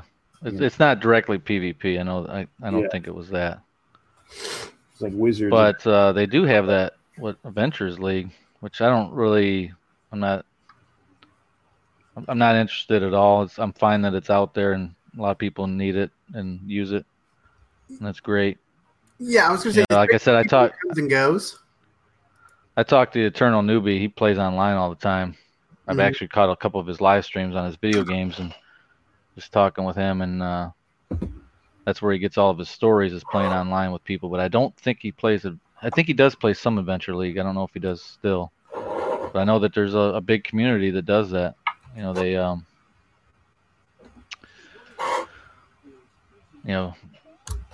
you can do it online. You can go into a hobby store and they'll have you bring your character, you keep developing the same character, but you're playing with different people. So it's kind of weird.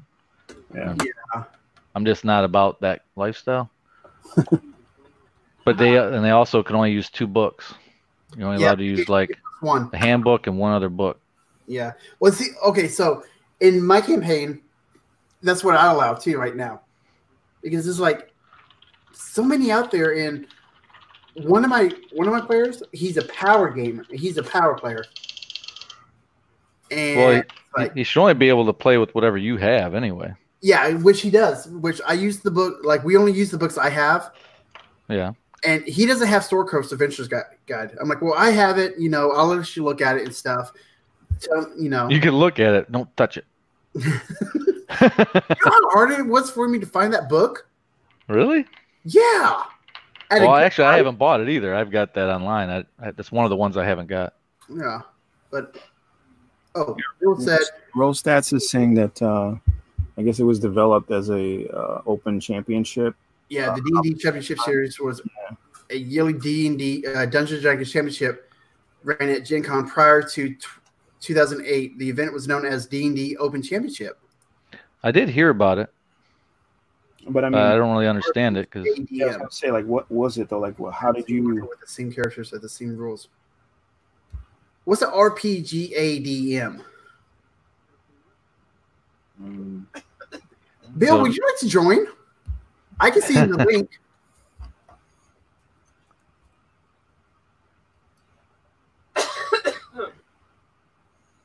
Let me see if I can. I wonder if I can put the link in here. Not in. You probably won't be able to put it in here, or you shouldn't No. put it in there. Yeah, no. I just Send it to him privately. And then you'll have it- okay. Bill, check your email. I'm gonna send it. I'm gonna send you the link in the email.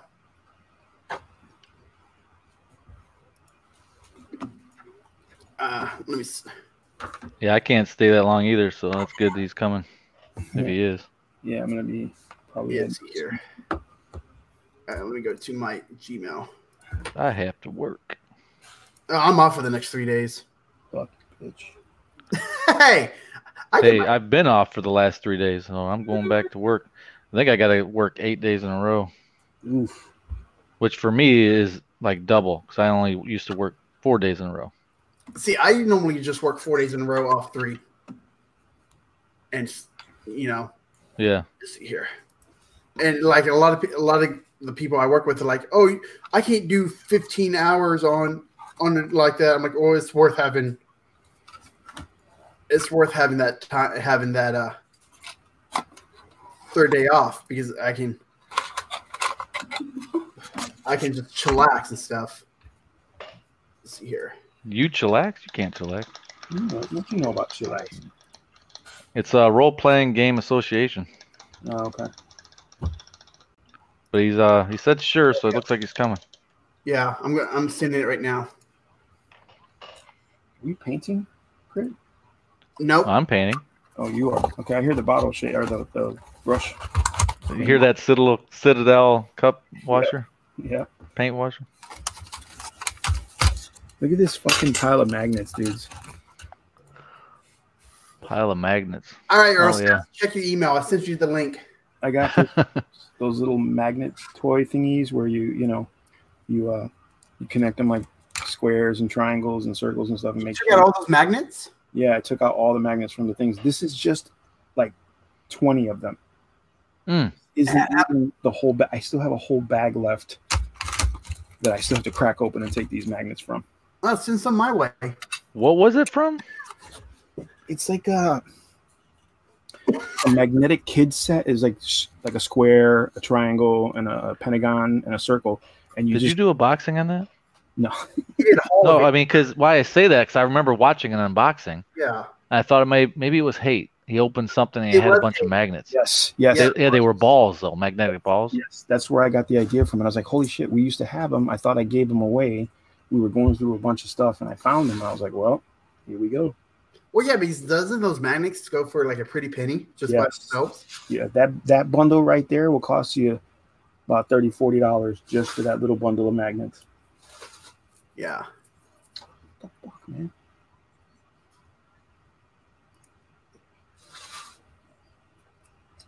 What the fuck, Super Glue? Oh. And we have Bill from Pro Stats. How you doing, sir? Hey, what's going on? What's going on? He's there. Thank you for joining, my brother. Yeah, Welcome absolutely. back. I haven't seen you in a while. We're talking old school, and then he comes in. Let's talk some old school D&D. Man, you guys, as soon as you start talking about the RPGA, yeah, I'm in, man. I'm so. So what was the deal with the RPGA? Yes. What was the explain it to me. Yeah, so that championship is not really PvP. Okay. Oh shoot! Sorry. I'm just working on a video. I'm editing in the background. So the championship was not PvP. It's really, think of it. It was almost like so you know how they have the milestone rules now in 5th edition where you can gain a level instead of based on experience points, you gain a level based on milestone. Yep. So you got scored. Your team would get scored depending on how many milestones you achieved. So you weren't actually leveling up, but the quicker you got through the module, the more things that you accomplished, the more milestones that you accomplished, that's how you would win. So you would essentially, it would be a team of players, and it would happen at conventions, right? Like Gen Con, that sort of thing. Yeah. You go in, you sit down with a team of players. There's a DM who is basically a part of the RPGA, and there's actually an RPGA referee, and then everyone has to play through. That's exactly where I was going. Was like, okay, let me know about this DM. Yeah, you have to use pre-generated characters. You can't bring in your own character for your Adventurers League thing. It has to be a pre-gen, so that way everybody's playing the same group of characters. And whoever makes it through first with the most, in the least amount of time, with the least character death and the most milestones achieved wins, right? So it's kind of a cool concept. What kind of time frame? So they generally around 5 hours. It was 4 to 5 hours was the limit. In other words, you were done at 5 hours, sometimes 4, depending on how really evil it was. But it's a good time. I agree with you. PvP is just garbage. Like, that's garbage play, and there's a lot of groups that want to play PvP, and that's just man, that's just, I mean, the only thing worse than adversarial players, adversarial group play, is adversarial DM versus player play, and nobody wants that. So yeah, it's par for course. Every game I run, that's my first search and destroy is the player that's looking to combat other players. Yeah, right. Let me test my build against your build kind of player. I'm like, all right, you got to go. Yep. Yeah. Absolutely. It's a funny thing because we're talking about this because on that ship that I was talking about, remember the T-Rex thing? Yeah, the zombie one. Okay, well, I made up for it. I got a little better. I said, okay, I got to do this. I got to do this better next time. And I had a bunch of cool events to take place. And one of the things I had that I had built up from the session before was that on the ship, the crewmates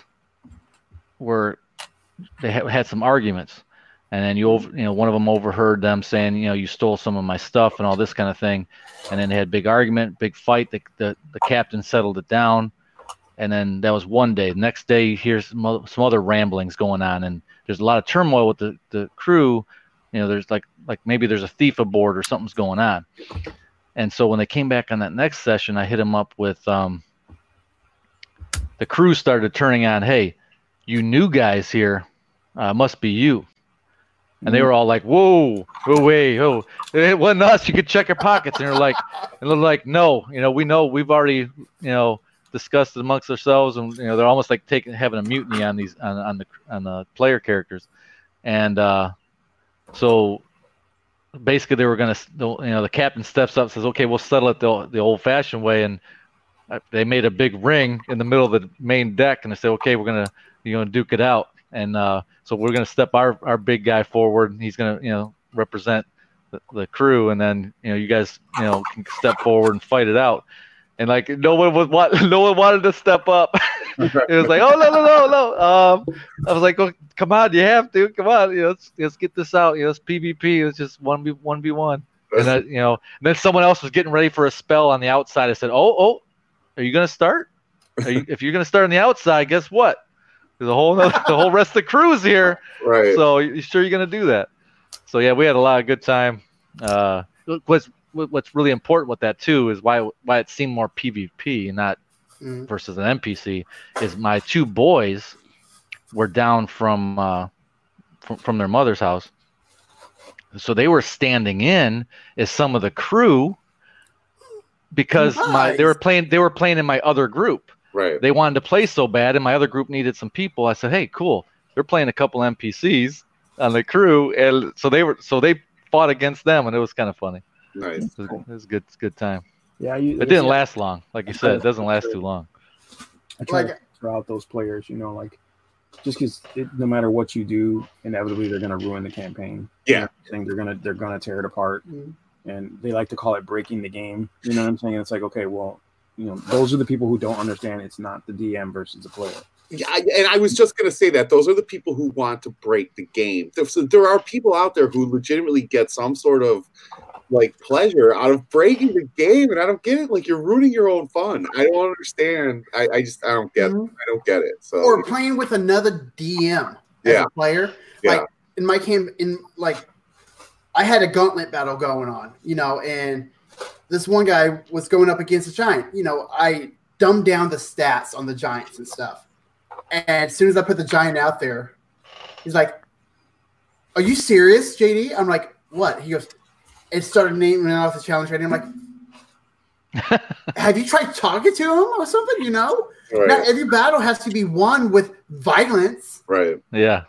Well, and I'm not every encounter has to be balanced. And- Here's my, that's okay. You know, going back to sort of the D&D Beyond thing and the encounter builder, and I get it, and it's great, right? But Yeah. also, Yeah. but also the challenge rating in D&D 5e is it's freaking rocket science. I can't figure it out. It doesn't make any sense. And also, like, it shouldn't. Encounters don't have to be balanced. Like they don't.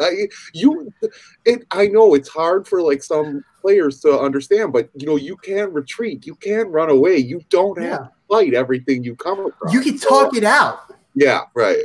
Well, and that's a good point in D&D Beyond, and when you're using that encounter builder, when it starts getting deadly, I know that that's a red flag. Yeah, for me. Right. But it's like I'm still gonna do it. Right. Yeah. That's just like, okay, if they decide to go fight physical with everybody, this is not gonna go so well. Right. So I have to make sure how I role play it. Right. And they, and I've told them, because a lot of my guys are new, or my people that I play with are newer, and this is another good point you probably want to talk about. The one guy in question, he's new and he's playing a turtle, a wizard. Yeah. And I thought that was always a cool idea too. I thought about it myself when I thought of the turtles. I'm like, oh man, a wizard with armor. Yeah. Badass. So I was all geeked up on it. Well, I didn't really understand which direction he wanted to go with it, but he was obviously like everybody else in D&D that's getting in for the first time. They want to play an evil character. Yeah. Right. And it's like, so when we got around to like getting into the nitty gritty, and he started saying, well, you know, I'm like evil and this and that. And I'm like, I said, okay, you know, I don't have a problem with, you know, but I want you to determine how evil you want to be, because why are you going on an adventure with some other people? Yeah. Why do they want to be with you? Right. Yep. And he goes, like, if you're some this bad, evil, wicked person, why are you trying to save the world? Why are you trying to go on these adventures and do these things? Funny. I did it the first time I played Oriental Adventures, and I actually ran Oriental Adventures. I let people play whatever alignment because that's what the book said, right? And I was a brand new GM, so I was like, yeah, sure, whatever.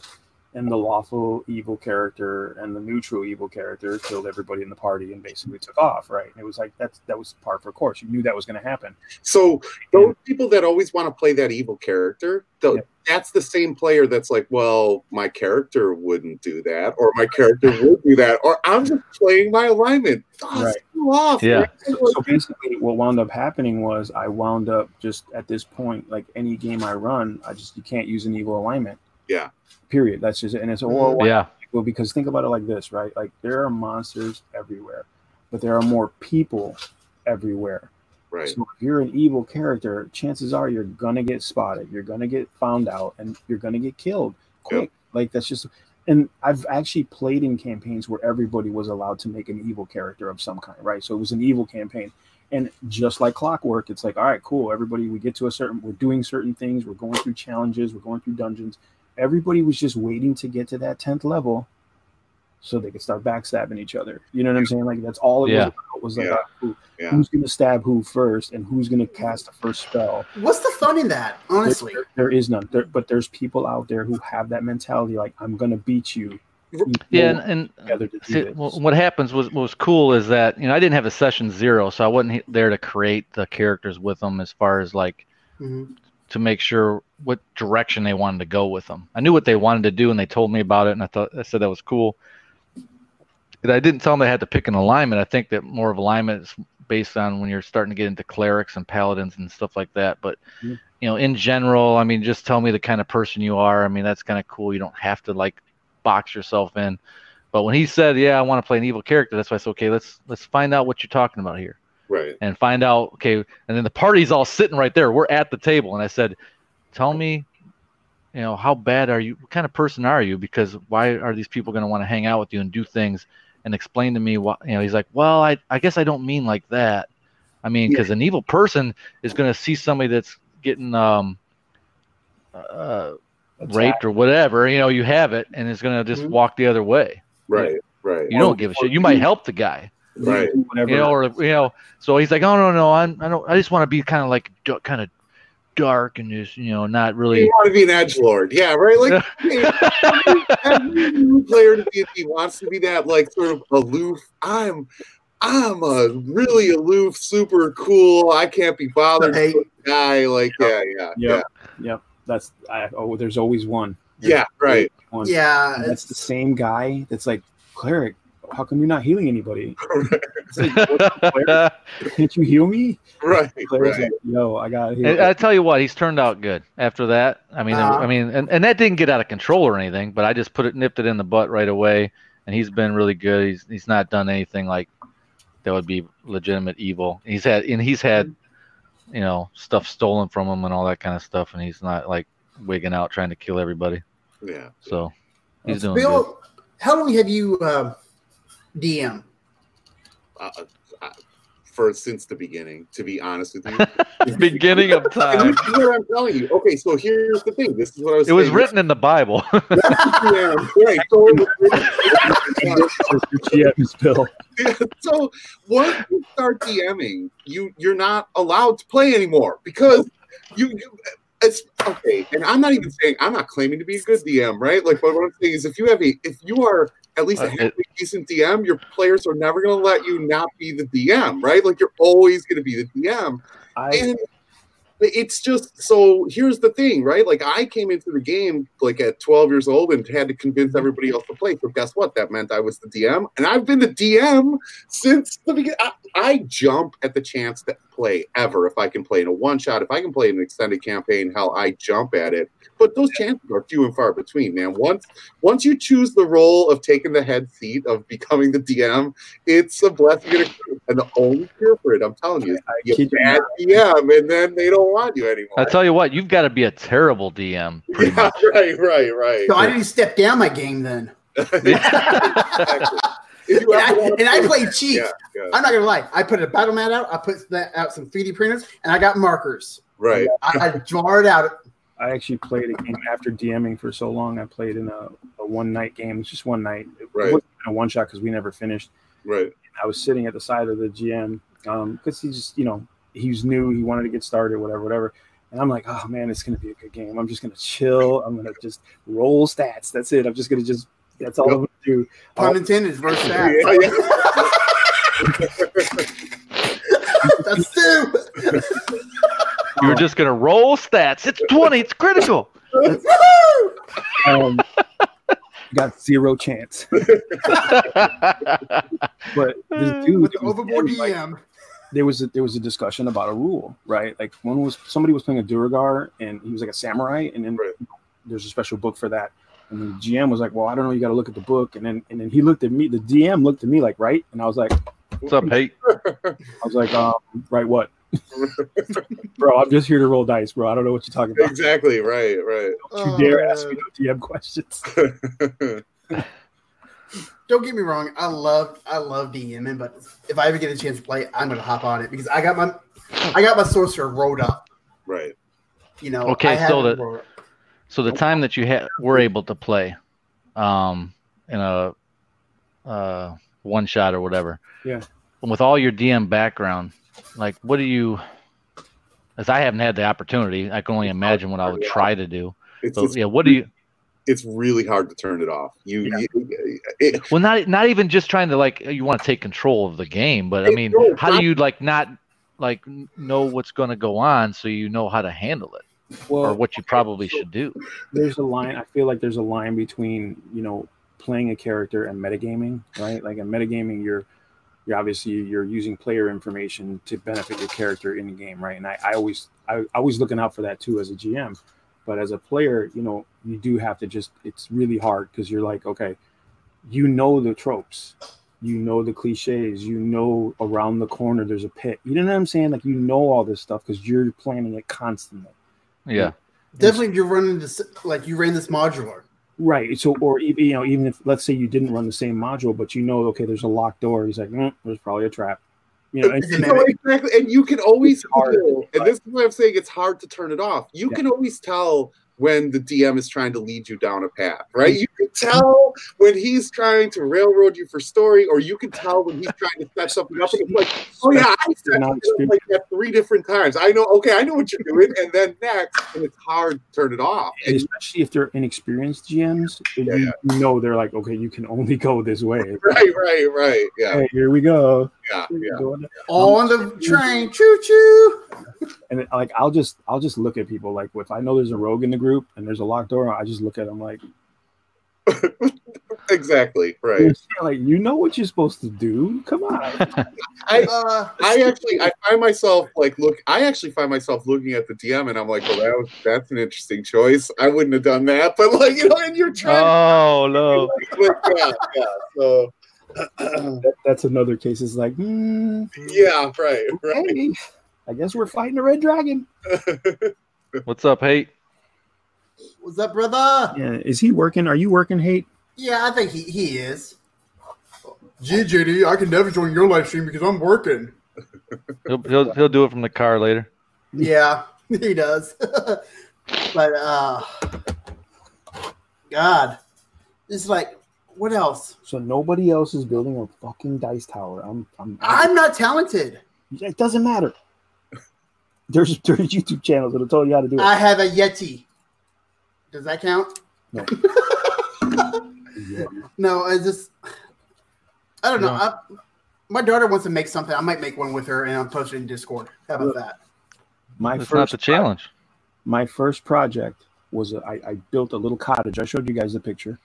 I used cereal boxes, and I used the diagram that they had in one of the Games Workshop White Dwarf magazines. And I was just like, okay, that's how big it goes. That's how you know what I mean? And I painted in all the wood detail and all that stuff. But that was because I didn't know how to do any of that stuff. And it was all cardboard. I still have it. It looks like crap, but that's where I started. And that's where I learned. You know, that's how every piece after that got better, more detailed, more involved, you know. And people tell me like, oh, you do all that stuff for that. But it's like, okay, but when you look at it all on the table, your jaws are dropping. You know what I'm saying? Like, well, and it's good to know where you came from. It's good to look at how far you've come. Yeah. Like, I know so many, people. All right, so you're painting minis right now, Cujo, right? Like, you're like, I know so many people that paint minis. They collect these minis, but they strip them and repaint them all the time, and so you never like. It's almost like they're never done, right? Yeah, like it's like. In other words, I painted this mini 5 years ago. This is when I first started, and I've become so much better now. And so I'm going to strip that mini down and repaint it so that that's the thing. And I know tons of guys that do that because they look at it and they're instead of saying, okay, that's where I started and this is how far I've come. Right. They're like, well, I could do better than that now, right? I have a friend. No. I got a buddy who does competition painting. Like, I mean, the guy's phenomenal. Airbrush work, it's just phenomenal, and he has the same squad of Space Marines he's had for the last 6 years. He does the same thing. He'll paint them for the competition with new colors, new style, whatever. Right. Come after the competition and repaint them again for the next one. Yeah. Bro, there's no creativity there. Like you're losing your history. That's your history. Exactly. Yeah. Yeah. You're losing where your progress was. You know, you can't say, oh, I used to paint like this, but now I paint like this because you have no proof. Right. No evidence of it. So my Tiefling Sorcerer, first mini I ever painted. I have it, and I got it into like one of those Chessex boxes that the dice came in. So I got it in that, and I'm like, I look at that, then I look at the mini that you sent me, Zero. Mm-hmm. And I can just from what little time I can tell the difference because I used craft paint on that one and model paint on the one that you gave me. I'm like, well, not just that, but you're learning too now. You're learning techniques and things like I said. Learn for me, for miniatures, it's always been the basics. And put the base colors where they're supposed to go neatly. Everything else will come after that. Your speed, your accuracy, your talent, the different techniques, the blending, the dry brushing, the washing, the shading. You'll learn all that shit as you go. But basics are getting those base colors where they are supposed to go. And I'm telling you, I'm still not happy with my paint. I don't strip them though. But I'm learning, a student of the brush, I guess. You know, is Well, what- I just cheat. I just put a wash on it, and all of a sudden it looks amazing. Like it does. Bill's like, you're forget the paint. I'll just put a wash on it. I'm good. Well, yeah, no, I'm really you put some Uh-huh. you kind of just put some base color on it and then put a wash on it, and it brings out like it magically brings out the detail and makes it look like it's Yeah. amazingly. I mean, that still is one of my steps. Yeah, Um, You know, it's funny. When I first started like a gaming club way back in the day, we didn't have washes. We had inks. You know, Right. actually, look, I still have Yeah, I still got inks too. still my original Games Workshop inks. Now these things are like, this is like death to anything other than paints. Like, Right. like, it's gonna, once it gets in, it's never going out. And we used to, what we would do is we had a club standard, right, for our miniatures. Like it wasn't high. It was just a tabletop. It's what we call tabletop standard now. It's a name. We didn't have that name before. They just call it that now. But we would do base coat, mid-tone, and a highlight, and that was it. That was your tabletop standard. So the mid-tone would be your inks or your washes, and the highlights would be your dry brushing. And once people came into the club and they would learn how to paint and practice and we'd go to different tournaments, Games Workshop events, and things like that. And people are like, "Oh my God, who painted this? Is this a store army?" And it's like, no, that's mine. Please don't touch. You know, you know what I mean? But they couldn't tell because like the guys, my friends that were in the club, these guys would bitch and moan, dude, every fucking weekend. They would be like, I don't want to do all that. I don't want to have to go through all this. I was like, listen, do it right the first time, and you won't regret it, and you'll just get better from there. And these guys, I have still some of the first miniatures they painted. I still have them in my bins, and I'm like, look, this was you, and this is you now. You could get paid to do this if you really wanted to. You know what I'm saying? Like it comes, you know. But it's those basic fundamentals. Like you have to know your color wheel. You know, that's important too. Like I think a lot of people, like I've always had people in Warhammer and 40K. They're like, oh, I'm gonna use these colors. I'm gonna use, you know, like neon yellow and fucking bright orange. I'm like, okay, those colors don't go together. Like, oh yeah, it's gonna be cool. I'm like, okay, go ahead and paint one and we'll see. And then it's like, it's ugly. And I'm like, yeah, you know why? Because those are fucking contrasting colors. Yeah, you need complementary colors. And then they're like, what does contrasting colors mean? I'm like, all right. That's when I realized I was like, let's have a class. Right. I brought the wheel. I brought out the wheel. I said, this is your spectrum. These colors here oppose each other. These colors here complement. You know what I mean? You have to go through all that. So I think if you learn the basics of that, and applying your paint neatly is the biggest thing, right? Like I said, put your base colors neat.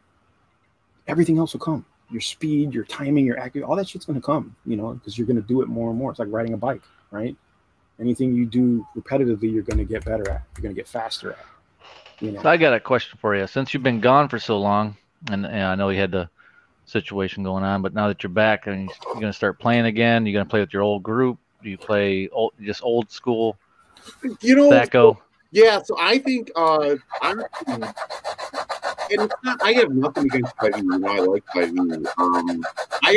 I like to play in 5e more than I actually like to run 5e. I'll tell you that. But I mean, that's like almost any system. I really am trying to get back into old school, right? Like I you know, and whether that's going to be BX, whether that's going to be BX or whether that's going to be old school essentials or whether, but it's going to be, so here's my thing, man. Like it's not even necessarily that the system was better. I think that it's the whole philosophy was better, right? Min-maxers, power gamers, people who are trying to break the game, they prefer a more modern game style, and specifically, I think a more crunchy game, right? Like they prefer rules heavy systems that will allow them to manipulate those rules. Okay, yeah. I think it's like the more rules you have, the more holes they're going to have. Exactly, right. The more loopholes that they can find. And so my thing is, and it's not, again, I'm not a deadly DM. Well, I'm not like trying to kill anyone. I'm actually just trying to facilitate a good story, a good group, and a good dynamic. And I think that rules like games, and specifically more of those old style games, facilitate more of a group dynamic than modern gaming does. But man, it does come down to preference. You know, I like it really does. So. Well, I don't know if Hate's still listening. I think he is. He brought up to me about, like, you know, doing some, like, one day a week doing a character build live, or just, you know, I don't know what and it sounded interesting at first, but I started, you know, I watch what are they called? Nerdarchy. Yep. Oh yeah. And they do their character builds all the time. And I at first, well, a long time ago, I'd watch them and I'm like, oh, this is cool. This is really cool. Okay, then I watch them. Okay, that's cool too. Okay, and then I'm like, yeah, these aren't cool. I don't like it because number one, I almost start getting angry about it. I don't even watch them anymore because number one, I'm like, okay, you're including races in Eberron. Where are you playing? Right. Are you playing in Faerun? Right. Where are you? No, you can't say Warforged. That can't be in your build. And that, but it's not even an option. Yeah, that's kind of the point. They include everything. Take any liberty that they can to optimize and make a perfect character. And I'm going to tell you, the most fun I've ever had in the game ever with perfect ones, player characters, or either as playing as a character or running characters through a game, have been flawed characters that are not perfect. Yeah. Right? Yeah. Characters that are flawed actually require role play, whereas characters that are min-maxed and optimized can roll through any damn encounter, and they don't need to play. They don't need to notice play. I noticed all of their shit was done at the beginning. So yeah, I noticed too, players that min-max and have that uber build, that multi-class wizard, fighter, thief uber build. You generally see them switched off until the moment comes where those builds are crucial, right? It's time to actually do something. They're not engaging, they're not role playing very much. I mean, they'll interact, at minimal, but their engagement is really low, and their story engagement is even lower. They can tell you what happened last adventure, you know what I mean? But they can't. It's a mathematical equation for them. Right, it's really number crunching, and man, this is what I do at my table.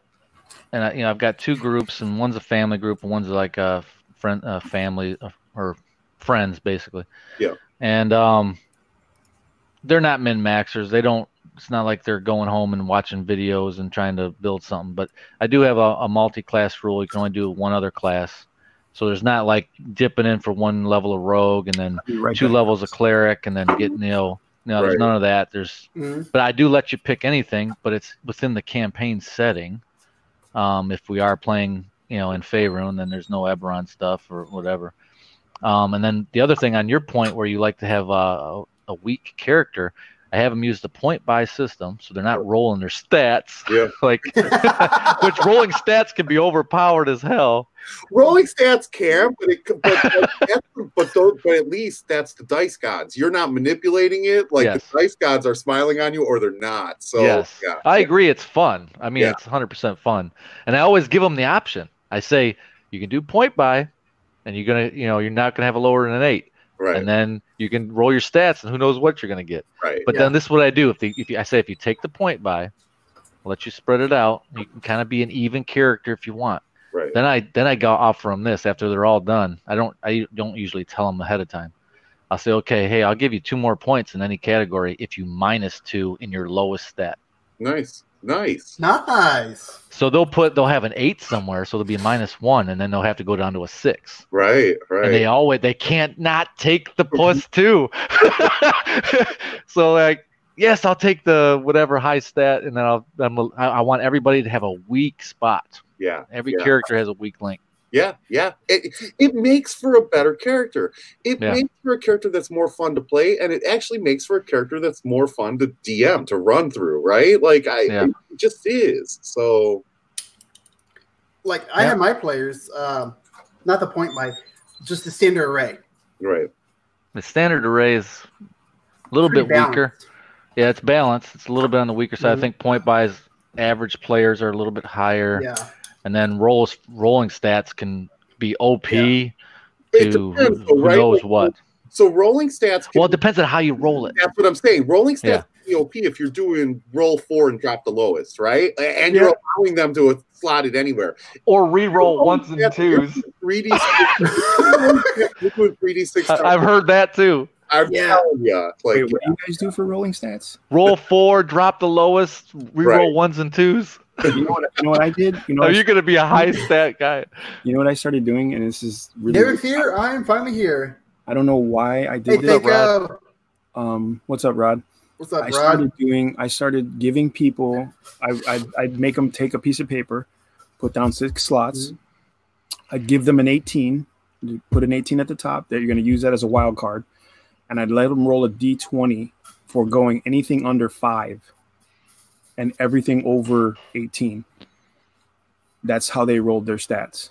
Nice. So what? And the reason I did it was because I realized, like, when you use the 4d6, right, the best you can get is 18, right? Like, that's the best you're going to get. What are the chances, right? Now, Yeah.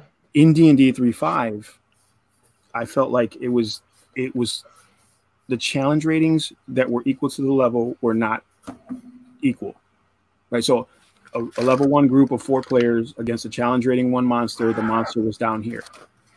It was only going to take a quarter of their resources. So you would have to beef up the monster or put it in a different environment or give it more like minions or subordinates to help it make that challenge. So, but you could do it really easy in 3.5. You could just throw something else in, the challenge rating goes through the roof. You know what I'm saying? You put anything in water, the challenge rating goes through the roof. You know, so I figure like the last thing I wanted my players to be worried about was the fact that the fighter rolled a 12 and that's his highest stat. And that's what he has for a strength. So he'll never get to a fucking 18. You know what I'm saying? Because he had a 12 to start with.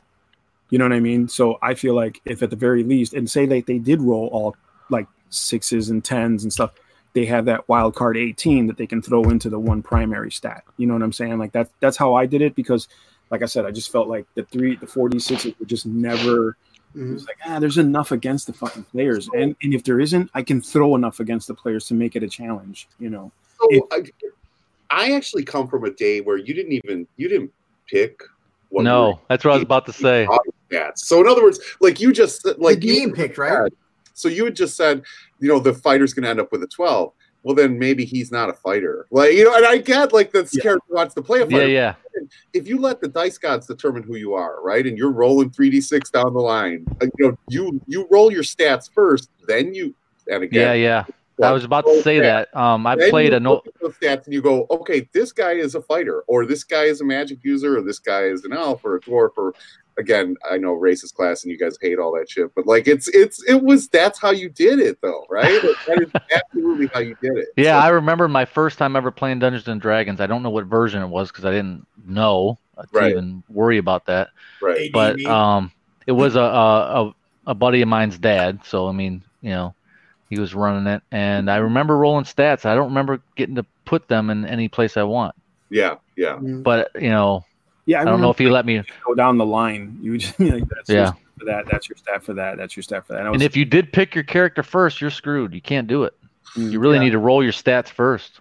Yeah. And see what you got. Well, even if you really wanted to play a character, if you really wanted to be, a magic user, if you really wanted to be a thief, you could, right? Like you.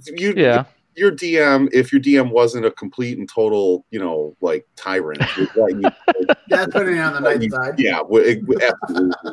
And then, and that was really, so that was like sort of Holmes Basic. That was BX.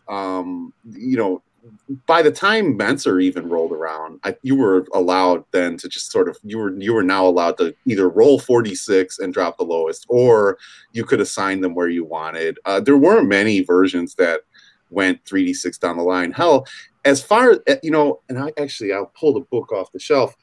Advanced D&D, AD&D, first edition, Advanced Dungeons and Dragons. I don't think you had to roll 3d6 in that book either. I don't think you had to roll 3d6 in that version either. So yeah. Mm-hmm. Well, listen, Thaco said you didn't have to. So yeah, Thaco said, "Here's my 2 cents worth. 46. Take away the lowest die. Plug them in any order you want." I think that's kind of the standard now. I think that also, man, anybody with Thaco in their anyone with to hit armor class 0 in their handle is all right with me, man. Like I miss Thaco. So anyway, what I'm saying is, I think that is the standard. I think for most games, I think most DMs will say 46, drop the lowest, and assign them wherever you want. I think that I think that's standard. So yeah, I mean, especially if players come to the table with a build in mind, like if they don't know what they want to do and they're new, like fresh off the boat, sure, you know, you want to walk them through the process. But if they come to the table with any semblance of idea, you don't want to discourage that idea. You know what I mean? You want to at least help them realize it to the best of the ability. You know what I'm saying? And I mean, like I said, the stats, just, you don't want the game to be governed by that. You know what I mean? Like, agreed. Once it's governed by stats, then you're only going to go so far. Right. They're going to come across that brick wall and just be like, well, we just can't conquer this because we statistically don't have the numbers. Right. And it's, you know, it is a numbers game, right? Like it's been proven, you know, but I think the fundamental key to any good campaign is story and player involvement. You know what I'm saying? Like, and player creativity. You don't need the stats to overcome things. Just be creative, right? Come up with a good idea. And right. Yeah. Well, see, like I got the cheat sheet. It has 65 unique combos for 5e for the point buy system right here. Right. And it's like, if my players want to do point buy system, but yet don't want to do the math, I'll hand them this. I'm like, okay, just pick. Here's the 2 percentile dice. If you roll between 1 to 65, those are your stats. Oh, okay. And they're numbered. Right. So I've done like. Now, yeah, that's really taking it to chance right there. You know what I'm saying? Yeah. It's like, but I never had, like, no one ever took me up on it. It's like, looks like I'm the cleric. So I used to play with this guy who would roll his stats on a 20-sided. Now, here's the thing, right? Like, my first game, that's what I did. But like, you have a chance. You legitimately have a chance of having a 20 in any one of your stats, but you also have the chance of getting a 1. And if you got that 20, you got to keep it. But if you got that 1, you had rolled there. Like, that's, I mean, that's sort of a ballsy way to roll stats. I would forego 19s and 20s, and I would forego anything under 5. Gotcha. I felt like a 5 stat was ridiculous. Like, it's like, I get it. Like, you want to have some kind of variety and character balance and stuff, but look, peasants are at 10 on every. Right. Like, come on, bro. Like, right. That's kind of why the barbarian having a 10 in charisma, that's a stretch, right? But him having like a 2, no, that's ridiculous. Like, he'd never survive in life. With a 2 stat in charisma, like he just wouldn't make it. You know, not to mention any creature that does any stat damage, like a wraith, he's gone. He's gone like 1 turn. It's like, boom, no, you're a super barbarian with 1,000 hit points, but you only got 2 charisma. Right. You know what I'm saying? Like, and there's monsters that do that. So, you know, that's why I said, like, I keep everything from a 5 and under you can dismiss, and from, you know, you can't keep a 19 and 20. But at the very least, they'll get, like, I've had players with 3 18s, and they were like, damn, I got some good stats. And I was like, yeah, but okay, that's cool, but when the shit hits the fan, you know, really, what are those stats going to do? And also, when you're not fighting, what are the stats going to do for you? Yeah, you have to be creative enough to be able to use those stats, right? Like that. Yep. Yeah. So and that's all player. Like I said, that's player engagement. Yeah. And when you know, when I think the last game I ran, the second to last game I ran, it ran for a year and a half, and it actually finished. It was the only campaign I've ever run or been in that actually went from first level to 20th level. Like, they finished. They didn't, you know, I didn't want to do epic because I was like, really, what are we talking here? Right. You know, I rewarded the players by saying, okay, what was your goal? What did you want to be and accomplish as this level? Because you pretty much do whatever the fuck you want. Right. And they all told me, I want to do this. I want to do, and that's in my campaign in the Forgotten Realms, because that's what I ran. That's there. Those accomplishments are still there. So when the players came back for the next campaign, they were able to encounter those things that the previous characters did. So they appreciated the fact that I kept that in the world so that they could envelop more. Like, damn, this is actually what I do here now is going to matter for the next campaign. Right. And that's the engagement. That's my part as a GM telling the story. Yeah. Their part is creating that flow, like creating that piece of information that here, now that's there from now on, because you worked your ass off to get there, and now it's there. You know? Yeah. So, I mean, I think that's, you know, it worked for me. And up until that, I was like, you know, what do I do to challenge the players? What do I do to challenge the players? And it turned into, like, people would see that as, oh, it's the GM versus us. And I broke that, because I was like, I can't. It's not. I don't like that game. It's not a game for that. That's not what D&D is. Yeah, I made that clear in mine too. That it's not me against you. Right, and that's a lot of players like, oh, you're always trying to kill players. I'm like, no, not even Game least. for you. Yeah, right. You know, No. They didn't believe me when I threw a zombie T-Rex at them. They're like, you don't want to kill us. It's not me against you. Or you forgot to level up that rogue, right? I had a player who got killed. He was a cleric, and he got killed by a monster that was like the monster was like absorbing divine energy. Like every time it hit, that's what it went for. Like it was attracted to the cleric. He said, "Why is he targeting me?" I'm like, well, if I tell you, I spoil the surprise, right? Like there's no mystery anymore if I tell you exactly what I'm doing and why. So after the game, he got real pissed off because he died, and I was like, look, you could have ran. You could have let everybody else handle that for you. Yep. You know, you didn't. Night Rod. You didn't have to stay there and go toe to toe with this monster just to prove you were the better. You know, to prove you were best, because this is what he was doing. You know, he's an overconfident, super proud player, and I was like, look, dude, you're running really low on hit points, and you're the cleric. And the group was like, dude, like back up, we'll take care of it. And he just insisted. He died, and it was my fault. And I was like, well. He should have listened. Yeah. I mean, you know, sure, I put the monster there, but that doesn't mean you had to be the one to get killed by it. You know? Like my player that went up against the giant, I'm like, you know, you don't have to fight him. You can talk your way out of it if you want. There's no or run away. Yeah. Well, it was like they was in a coliseum. Oh, so yeah. Giant put him in a ring with it. Yeah, basically, one player went against the Manticore. I don't know. And he just got dominated. I always fight the giant too. Come on, man. And you know when you're playing Skyrim and that dumbass giant is walking by, and you have to, man. You have to try. And then you run and you try to jump up on a rock and try to shoot him. Right. And he picks up the rock and throws it. I mean, you say he could have talked his way out. But he did. Put him in a coliseum. I know. It's like putting him in the rest. I tied it into his backstory. This giant he actually knew. No. You know? See, my T-Rex was on the other ship, and then they were like, well, he's on the other ship, and then I jumped to their ship. They're like, well, no, he's on our ship.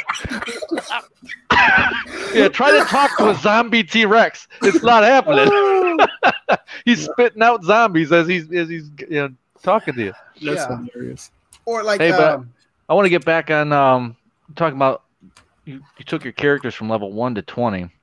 Oh, yeah. And how rare that is. Oh, and that gets back to my other conversation with Hate. We were talking about, trying to do something that people like to watch. And for some reason, people like character builds, and it gets a lot of views, and you get people like coming to the hobby. And we want to do something that's interesting and get people involved. And I'm just not keen on it. But the other thing with it is these character builds go to level 20 pretty much. And that doesn't happen hardly ever. Mm-hmm. So it's like, are you building a character to go straight to level 10 and you starting off at level 10? What are these character builds are really cool, but you need 20 levels to make it super cool.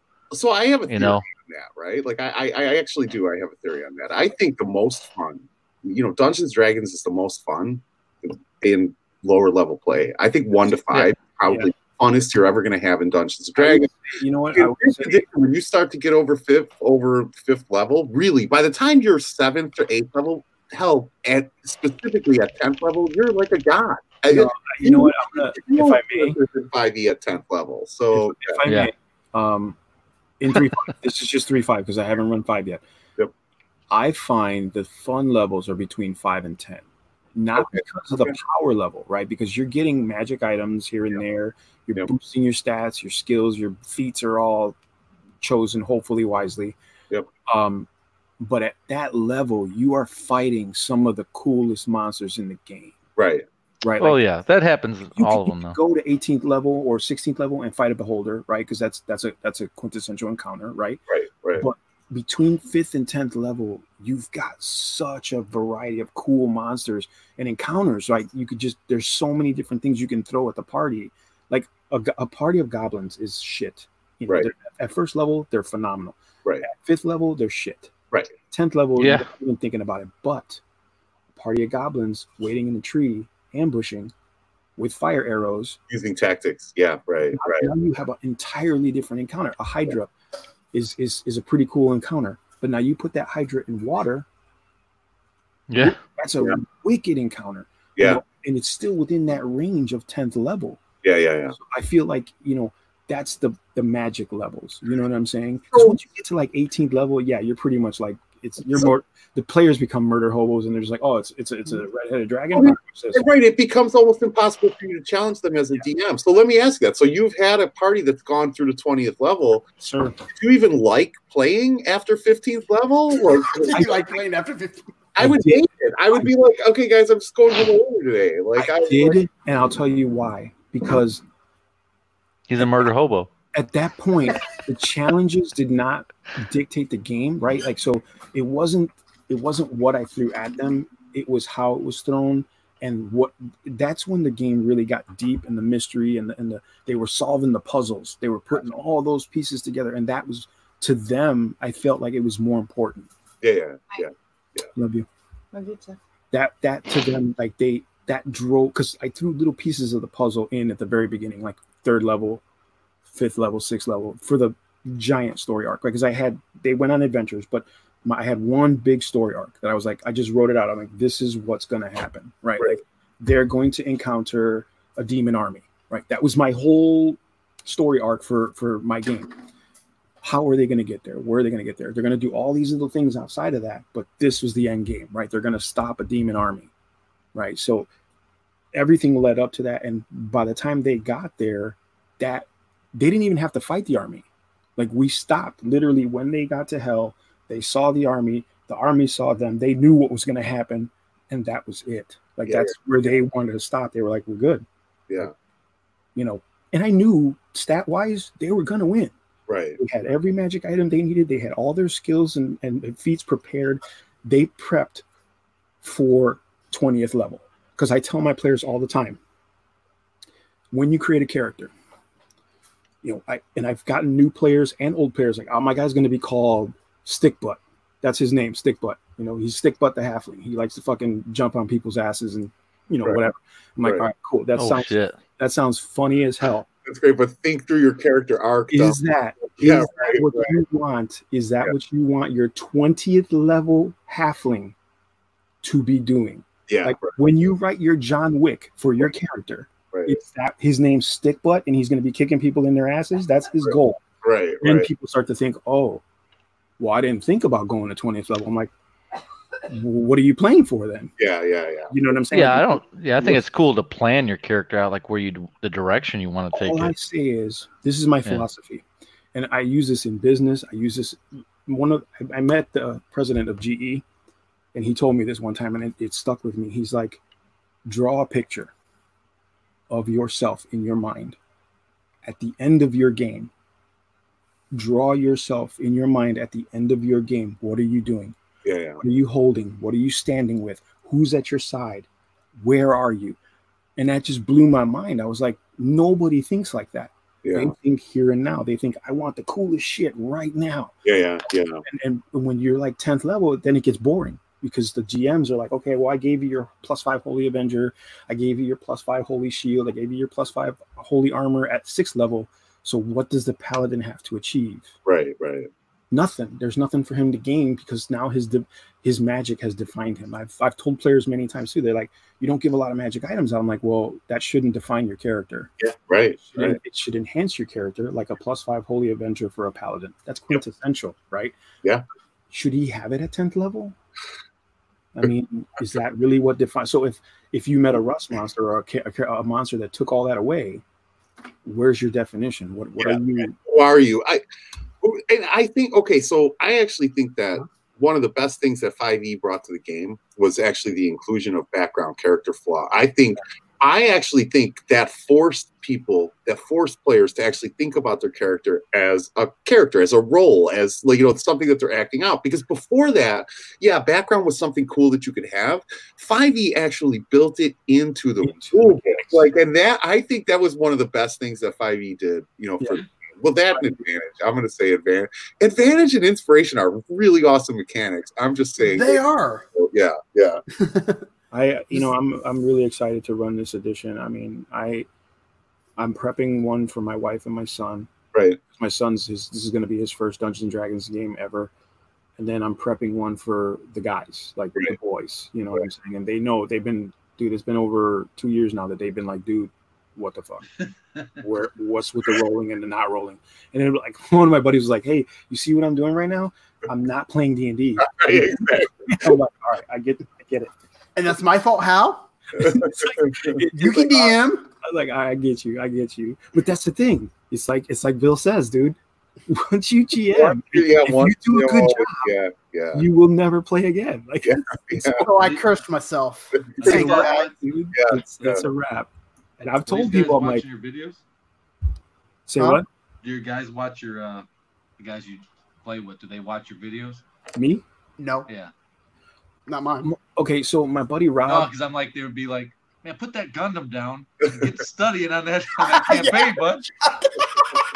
What are you doing greasing them those RC car wheels? We don't need that. My buddy Rob. If you're not painting D&D figures, get it out of here. My buddy Cabby, we play 40K. We got a bunch of hobbies together, and he's done a couple videos for me, Cabby's Corner videos.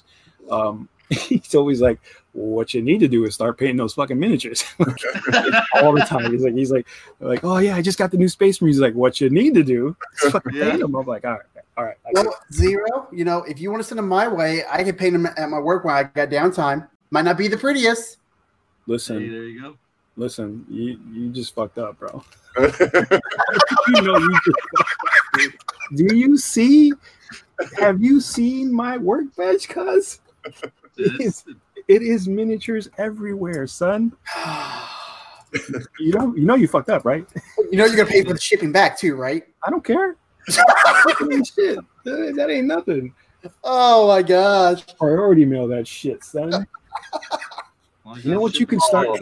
You know what, Crit? You know what's a good starting miniature for you? Since you're just getting started, I'm going to tell you right now, Zero secret. The best starting miniatures are skeletons. Is it skeletons? That's what I hear. They are the best to start with because you just paint them like bone white and put a wash on them, and you're done. That's what I was saying. I got a little dry brush there. And I thought about buying contract paints. My first commission ever in my life was skeletons. Dude was like, I need a bunch of skeletons. I was like, okay, cool. He's like, I'm gonna buy a bunch. He's like, but I don't know how to paint. I'm like, I'll paint them for you. He paid me like $50, and I painted like 20 skeletons, and it was like 2 hours. Right. I did it in 2. I was like, done. Yeah. I was like, I can't believe this is that fucking easy. And I actually looked it up too. I was like, how do I paint skeletons? Because I was like, I never really painted one before. Found it, and I was like, oh, you know what? I'll add some dry brushing highlights. And he was just like, the only thing easier is like a black pudding or a green slime. Well, a black pudding I can just print and be like, right. There we go.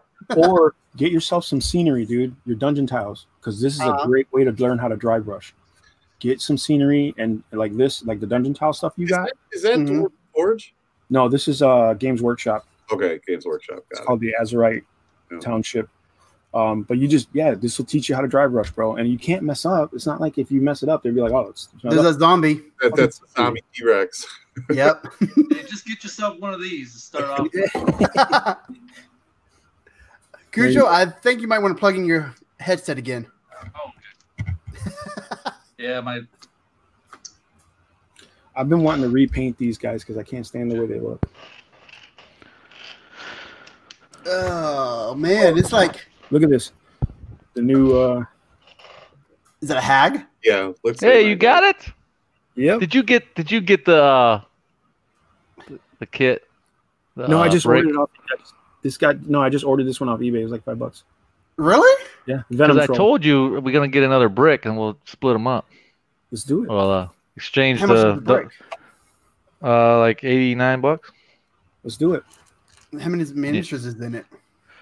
You get eight brick or 8 boxes and 4 in a box. So when you buy the WizKids ones like that, do you leave the paint that's on there, or do you? 9 times out of 10, I do. I leave it. Yeah. I just look. I got a fiendish T-Rex. Like I said, I want to repaint the shit out of this because it's ugly as hell. But I mean, I just leave it because honestly, it's like a one-time use. It's like fiendish T-Rex, and then there you go. It's like Yeah, for me, it's getting unique pieces. They're already painted, and it's kind of like, yeah, I'm gonna put these ones aside. I don't have to paint these. I already have all this to paint. Right. So it just gets me more miniatures that are already painted, and Yep. you know, Right. there and anything that comes out in their painted line now, if you wait long enough, it'll come out in the unpainted line. Yeah. So if you can hang on, but Chaos Demon things. I like to get a brick on each. Like the Eberron thing's coming out next. Yep. I've already got it in my cart. I'm about to buy that. They have an airship, Right. which I'll have. Yeah, of course I you don't know if will. you guys have seen it. I put a link in the Discord channel, but there is a Kickstarter going on right now, and the guy's doing like 3D print files for huge airships. And I mean, Oh different- no! Oh yeah, I saw that. dude, these things are phenomenal looking, man. I'm willing to go in on it with somebody just to get one of those fucking. Oh, The file. yeah, dude, they were nice looking, man. There's different kinds. There's elven, there's humans, there's dwarf. I mean, I know there's like a whole storyline and all this other stuff, but I really don't. I mean, shit. Well, I'll And tell know you the what. files you can share I- across with each other if we go That's what half. I'm saying. I didn't know. half and I didn't stuff. know much about Eberron, and when I played 3.5, I didn't get into Eberron. I kind of just stayed away from it. Yeah. And Well, this everyone, time, everyone was the- 40, I thought, right? Wasn't No, yeah, I think it did come out for you. it was No, 40? did it? Yeah, I No, thought no. it was Eberron was 3.5 as well. oh, I 3 think 5, yeah. Yeah, it came out. I in thought 3.5. so. Let me go get the book. Hang on. Yeah, And so when yeah, right? Kevin Baker, Ken Baker, something. yeah. Yeah, right. Yeah, I bought the book and then I've seen so much on it and I started, getting some background on it. I don't know if I would run it or not. Yeah, It all depends on if I get enough players that want to play it. yeah. But after really getting into it, I'm like, that could be a cool change, just for a little bit. It's like steampunk, it's got that feel to it. I gotta tell you though, man, I hate the Warforged. I just hate it. Really? Why? So The what lords? the Warforged. Oh, the Warforged. The Warforged. I'll tell you a little bit about the Warforged. 2004, guys, is when it came out. yeah, First came out. That's So okay. 3, Yeah, this is. 3, 5. I told you my rules as far as you can only multi-class once, and we're in Faerun, so you can't pick Eberron, pick Warforged or anything like that. Right. And I gave this to the guys in our Discord group. I said, okay, go on. Everybody's got a link. They can come on and make a character, and maybe if one day we play online, we'll all play.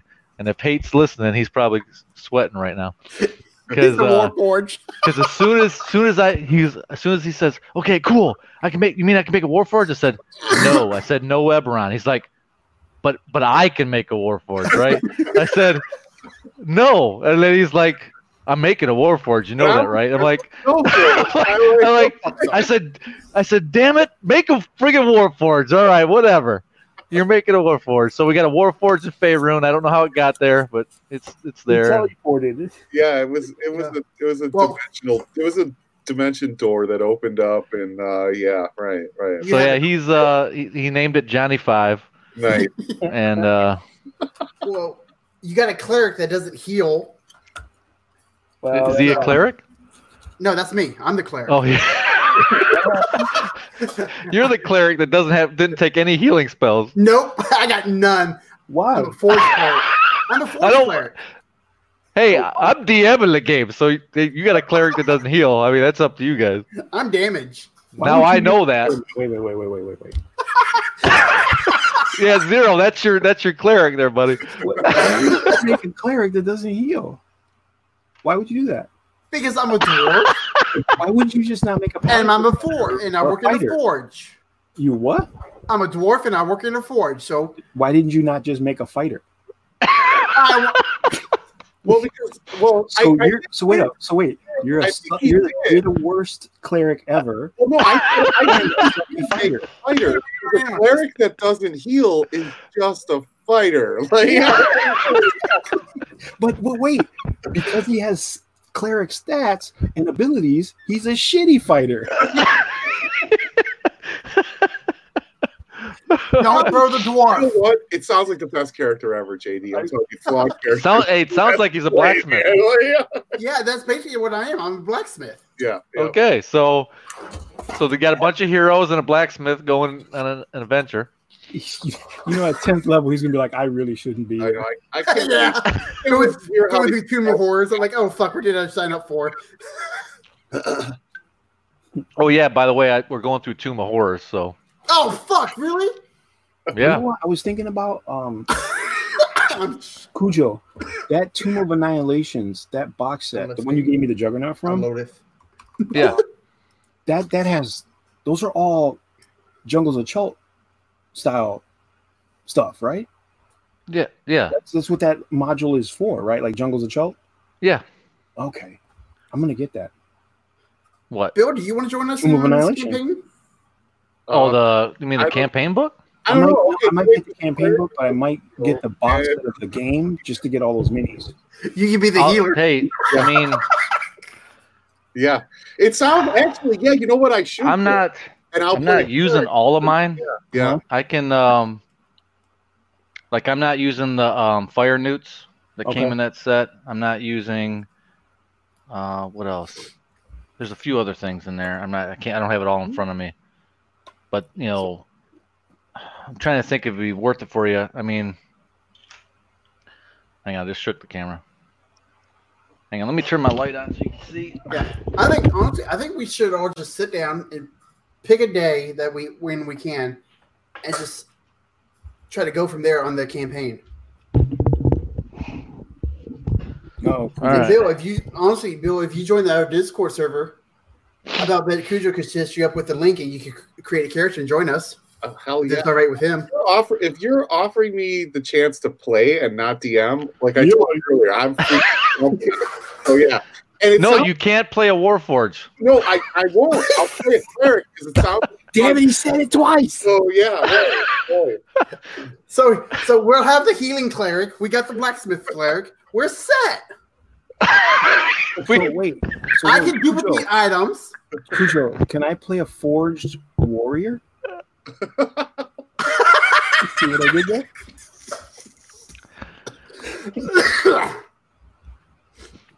I'm gonna play a monk turtle, and I'll be a teenage ninja. Oh, Dude, Yeah, that's ever since I saw the turtles, I've been wanting to do that so Yeah. bad. Like, Yeah. create- That's actually Monk is already a good class. So Yeah.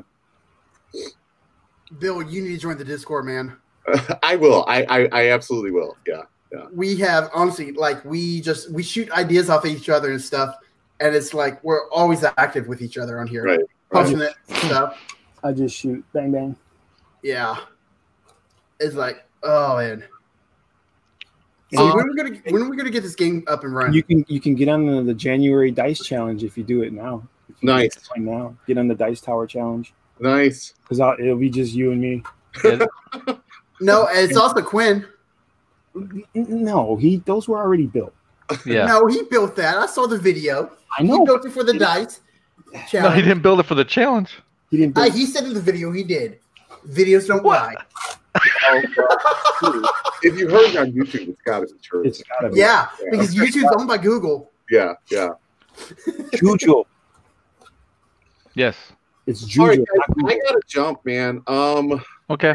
This has actually been great. Yo, anytime, man. Jump on with us. Yeah, absolutely. I'm gonna I'm gonna find you guys in the Discord, and one of you is gonna DM me through something. So Cujo. Hit me on the DMs, bro. Hit me on the DMs. nice.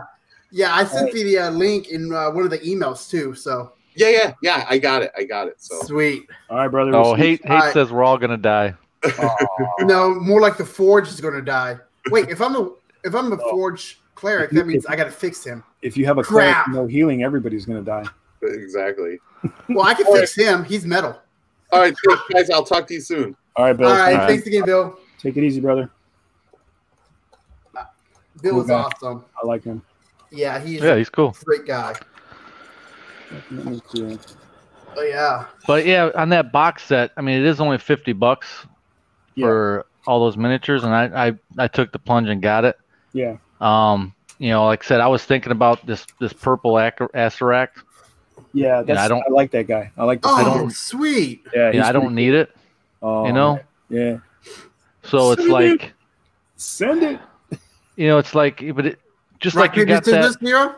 You got that Juggernaut, right? So I mean, Yeah. you're going to get another one of those, and you're really not going to have to run two of them. That's what I was thinking. That's why I gave you one, Right. because I'm like, I'm not going to run two of them against the party. You're going to have them in a corridor. Most of the time when you see one of those, you're going to be in a long corridor, and all of a sudden this thing's going to come out. You It's know what going I to be was running. thinking about doing with that? Honestly, I was thinking about having a chamber, like a room, like they're going to come down a corridor into a chamber. They're going to see all these faces along the walls, like engraved in the stone, like they do in those types of ziggurats and stuff. And those faces are actually the juggernauts in their space. And there's going to be just a platform and a bowl, like a giant bowl, that they're going to be able to, you know what I mean? The juggernauts do their thing. That's where they do their thing. Oh, This huge bowl, you know what I'm saying? So it's going to give the players a little bit more room to run. Not as cliche as a normal encounter with a juggernaut, but Yeah, they'll yeah. still have to, the juggernauts are going to be more maneuverable than they would normally be, so they're going to still have to. yeah. If you don't mind getting a second one of those, I mean, yeah, go ahead and get it. I mean, I got it for that purpose. I already had a couple of these that I bump and camber. Some of these what do you call them? Yanti Yanti. Blood Guard, whatever.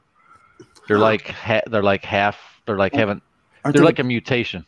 Oh, okay. 'Cause I So was basically, I already had a couple of them from like the WizKid pre-painted, and I know that the box set came with like 3 more, so I'm Did painting you buy the those. game? Yeah, the board game. It's like Look, $50, and you get all the miniatures. Crit, if you're thinking about adding miniatures to your collection, the best way to do it is Wrath of Ashardalon, Ravenloft, the Challenger Dritz Yeah, True Annihilation. Get those box sets, because for that money, you're buying what those box sets, those bricks. You're getting most of the miniatures in those bricks for literally almost $1 a piece. and I'll tell you what. On top of that, because they're around $50 to $55 for the unpainted. You can get them for cheaper sometimes, some of the older sets now, but in general, they're about $55 for quite a long time, and then they go down after that. But if you can afford it, when you know they're coming out, if it's a good set and it's got great miniatures in it, $100 is usually where that threshold is. All the miniatures that are in there are pre-painted. They're all ready to go. If you don't want to paint, you don't feel like you're at that level, and you just want to, hey, I want all these pieces ready to go. Dungeon of the Mad Mage was like excellent right out of the box. I mean, it came with a Death Tyrant. It came with a really cool Hollister Black Cloak. It came with like 3 zombie beholders, all pre-painted. They actually did a real good job on some of these. They're doing a lot better with their painting. But yeah, on the cheap, $50. Sometimes you can get them even cheaper on the older sets. But on some of the newer sets that are going to be coming out, like the last one was Dungeon of the Mad Mage, but this next, I don't know what the next new set's going to be, but you got to kind of, whenever they're going to come out, I always try to see what's in the box. I'm trying to say, okay, what are the miniatures? What are you getting? Is it worth getting the extra money to just buy them pre-painted? Because, like I said, if you go to if you go to Barnes and Noble, Wrath of Ashardalon and Ravenloft are still there on the average. And if you're a book member club, you can get a 20% off coupon. You're buying that box set for $30, $40, and you're getting all those miniatures, and you're getting skeletons. You're getting generic miniatures, you know what I'm saying? Yeah. But you're getting, oh yeah, they're good. You're filling up your collection. So that's a lot less I would have to 3D print. Yep. Hey, these Reaper ogres that I'm working on. This is like a typical ogre, what I think an ogre should look like. Yeah. Yeah. It's just a beastie guy. Yeah. These are the ogres I've had to deal with since then. Is a Warhammer ogres. Yeah. That's all I have. I've got 3 of them. Not bad looking, though. One's got a big old horn he's blowing. I'm like, this is, it's army. Yeah. So it's like, they used to call hey, them but I've had these 3 big beastly metal miniatures, and I'm like, these are my ogres, and I'm like, I hate that they look like, number one, they're in the military and they're all armored up, and they're not what I would think an ogre is supposed to look like. So I'm finally got some ogres going on. Happy about that. Happy to get them start getting painted. I don't like that, like throughout the years, because I've collected a ton of ogres from Chainmail, Games Workshop, all different kinds, and like I don't like the new ones. they're just so inconsistent. You know what I'm saying? Like they're just like one ogre looks tall and he's got like big head and the nose, and then the other one's like fat and short, and it's like, come on, man, let's get a consistency going. You know what I mean? Well, I thought, well, maybe I'll get the new Warhammer set with the ogres. I looked at the box. I'm like, they look ugly, and they're just kind of. It's not a good looking model. They're the not Ogre good. It's the new Ogre Kingdom guys, or Bone, whatever they're called now. I can't remember. What Yeah, I just don't like them. Like right now, I'm gonna get that skeleton box, the Warriors. Mhm. I like their the way they're armored up, and pretty cool. One's like got a skeleton head that's busted open, Yeah, and I'm gonna get the ghouls too. yeah. The new models are just they're But what's that thing that one guy's riding in that ghoul set? The start collecting. that's their version of a nightmare. Okay. It's like a spectral steed. You know what I'm saying? It looked like a wyvern or something. Okay. You're talking about Yeah, it's got wings and that's called a is it called something gassed? It's basically like a skeleton, like a undead dragon. really. Yeah, or undead wyvern, actually, undead wyvern. Because it looks just like the one that the orc's riding. It's just without no skin. You know what I'm saying? Okay. So Like a could I use it? What can I use it for? If You can use it as like, a Dracolich, or a zombie dragon? a zombie wyvern, or zombie dragon. Yeah, Does it have front arms? I don't know. I'm not sure. Because a wyvern typically wouldn't have front arms. I don't Right. think. Hang on 1 second. Let me take a look. Okay, Because so I didn't know if it was worth it. Because I wanted to get some ghouls. I don't necessarily need the ghoul set. And I started going, well, I don't know if I need to spend the starter set, because then you're going to get less ghouls, but then you get this cool centerpiece, I didn't know what it was. I knew it was probably a zombie something or another, but the way they called it, I'm like, I don't know what that would be in D&D. So I'm looking at the board games right now. Yeah. Yep. The assault on the giant ones, they're actually not up to scale, are they? No, you don't want that one. Okay. And you probably don't want the elemental evil one either. It's okay, but you probably don't. That'd be the lowest on your list to get. Yeah, it's $45 right Yeah, now. no, it's a wyvern because his wings are his front arms. Okay. That's why I had him all the way on the ground. Yeah, see, he looks Okay. he's almost posed exactly like the orc one, just without no skin. You know what I'm saying? I just didn't really, it didn't come to me, that the miniature didn't like stick out to me. Like I like that a lot. I think, compared to what it used to be. Oh yeah. 100, yeah. Are you guys- Not compared to what it used to be. Yeah. Are you guys looking at it for a bit longer? I don't know. We're What looking time at- is it? It's almost midnight. I gotta take my dog to the doctor's in the morning. I was gonna say it's almost 3 Yeah, or 3 hours anyway. We've been on. yeah. But I'm looking. Okay, so Castle Ravenloft and Wrath Be right of Ashelon are like $47, $48 on Amazon right now. So for $100, I get like 100 minis, basically. I don't know if there's 50. Is there 50 minis in there? Let me check. There's a bunch. There. I don't have those sets. I've got Tomb of Annihilation. Mhm. I've got That was 50 too. Tomb of Annihilation is right around 50. I think that's what I got it for. And then I have Dungeon of the Mad Mage, and I think that's it. Are they the same sculpts as the official minis too? Yeah. Oh yeah, they're the same ones you get pre-painted. Okay. Yeah. Wait, yeah, Tomb of Annihilation, Dungeon of the Mad Mage is 62.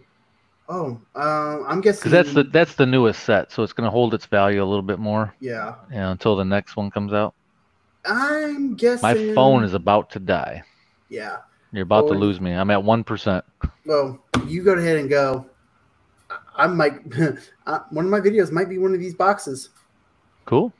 But yeah, I Yeah, don't look know at yet. what's best. The Dritz looks pretty cool. I think one of them's got the best one I like has got the Dracolich in it. I Yes, like that the that's- best. It's not the Rash for Shardlon. It's either either Legend with Dritz or it's Ravenloft. Dracolich is. Oh, wait, there's no picture of the minis on here. Yeah, you have to look around. You'll find it. Okay. Look yeah, at a I'll different check look it at a out. different website. Okay. There's a Dritz. Yeah. Here's the means for Dritz. Oh, that has a demon. The guy with the whip. Whatever he's called. Oh Lord, or just has some trolls, rats. Okay. Yeah, I know what I'm gonna get. But yeah, I know what one you're talking about because I've seen it before too. But yeah, but I think I lost you, Cujo. Sweet.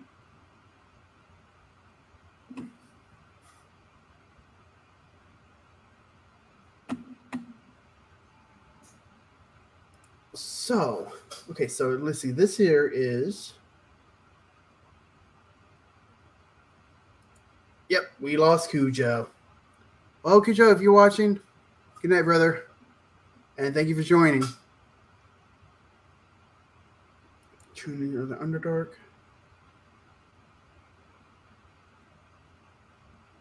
I don't know. A lot of these.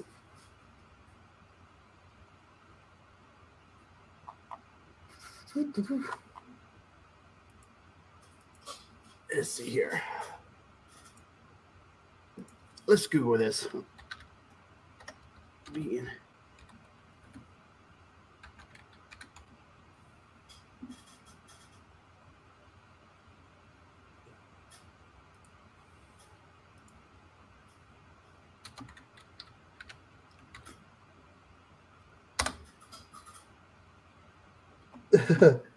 Well, yep, it died. All right.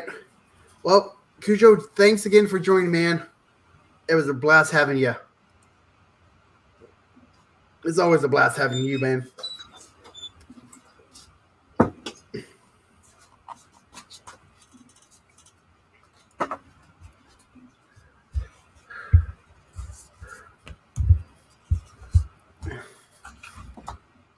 Sorry about that.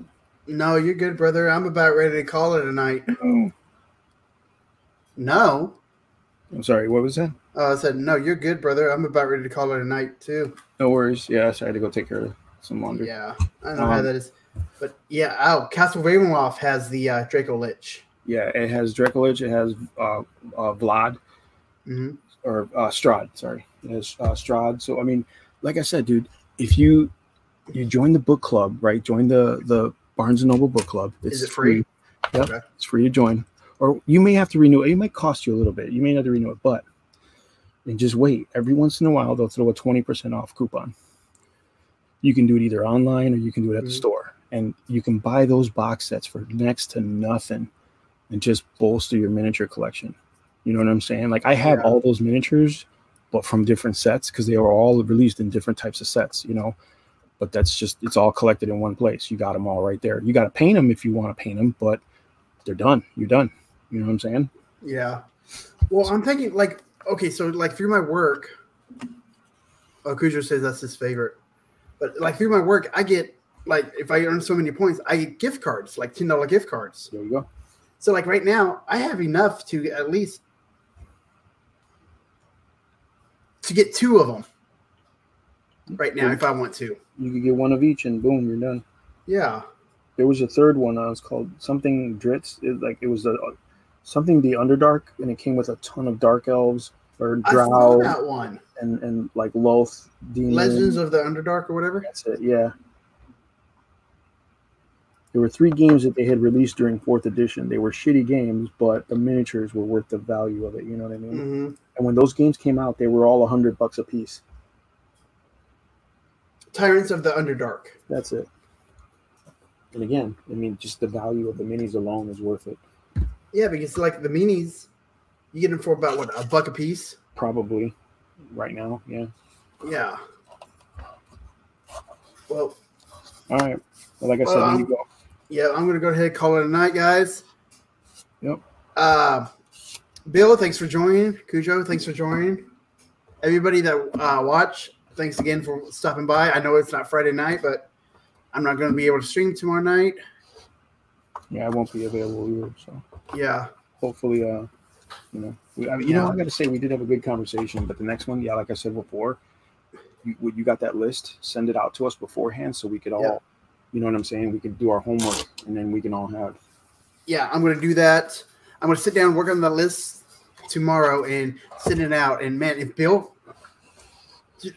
honestly, between all you guys, it was my pleasure, bud.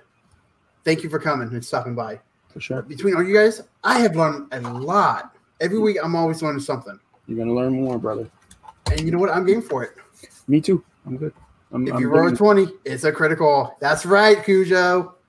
All right, guys. Zero's out.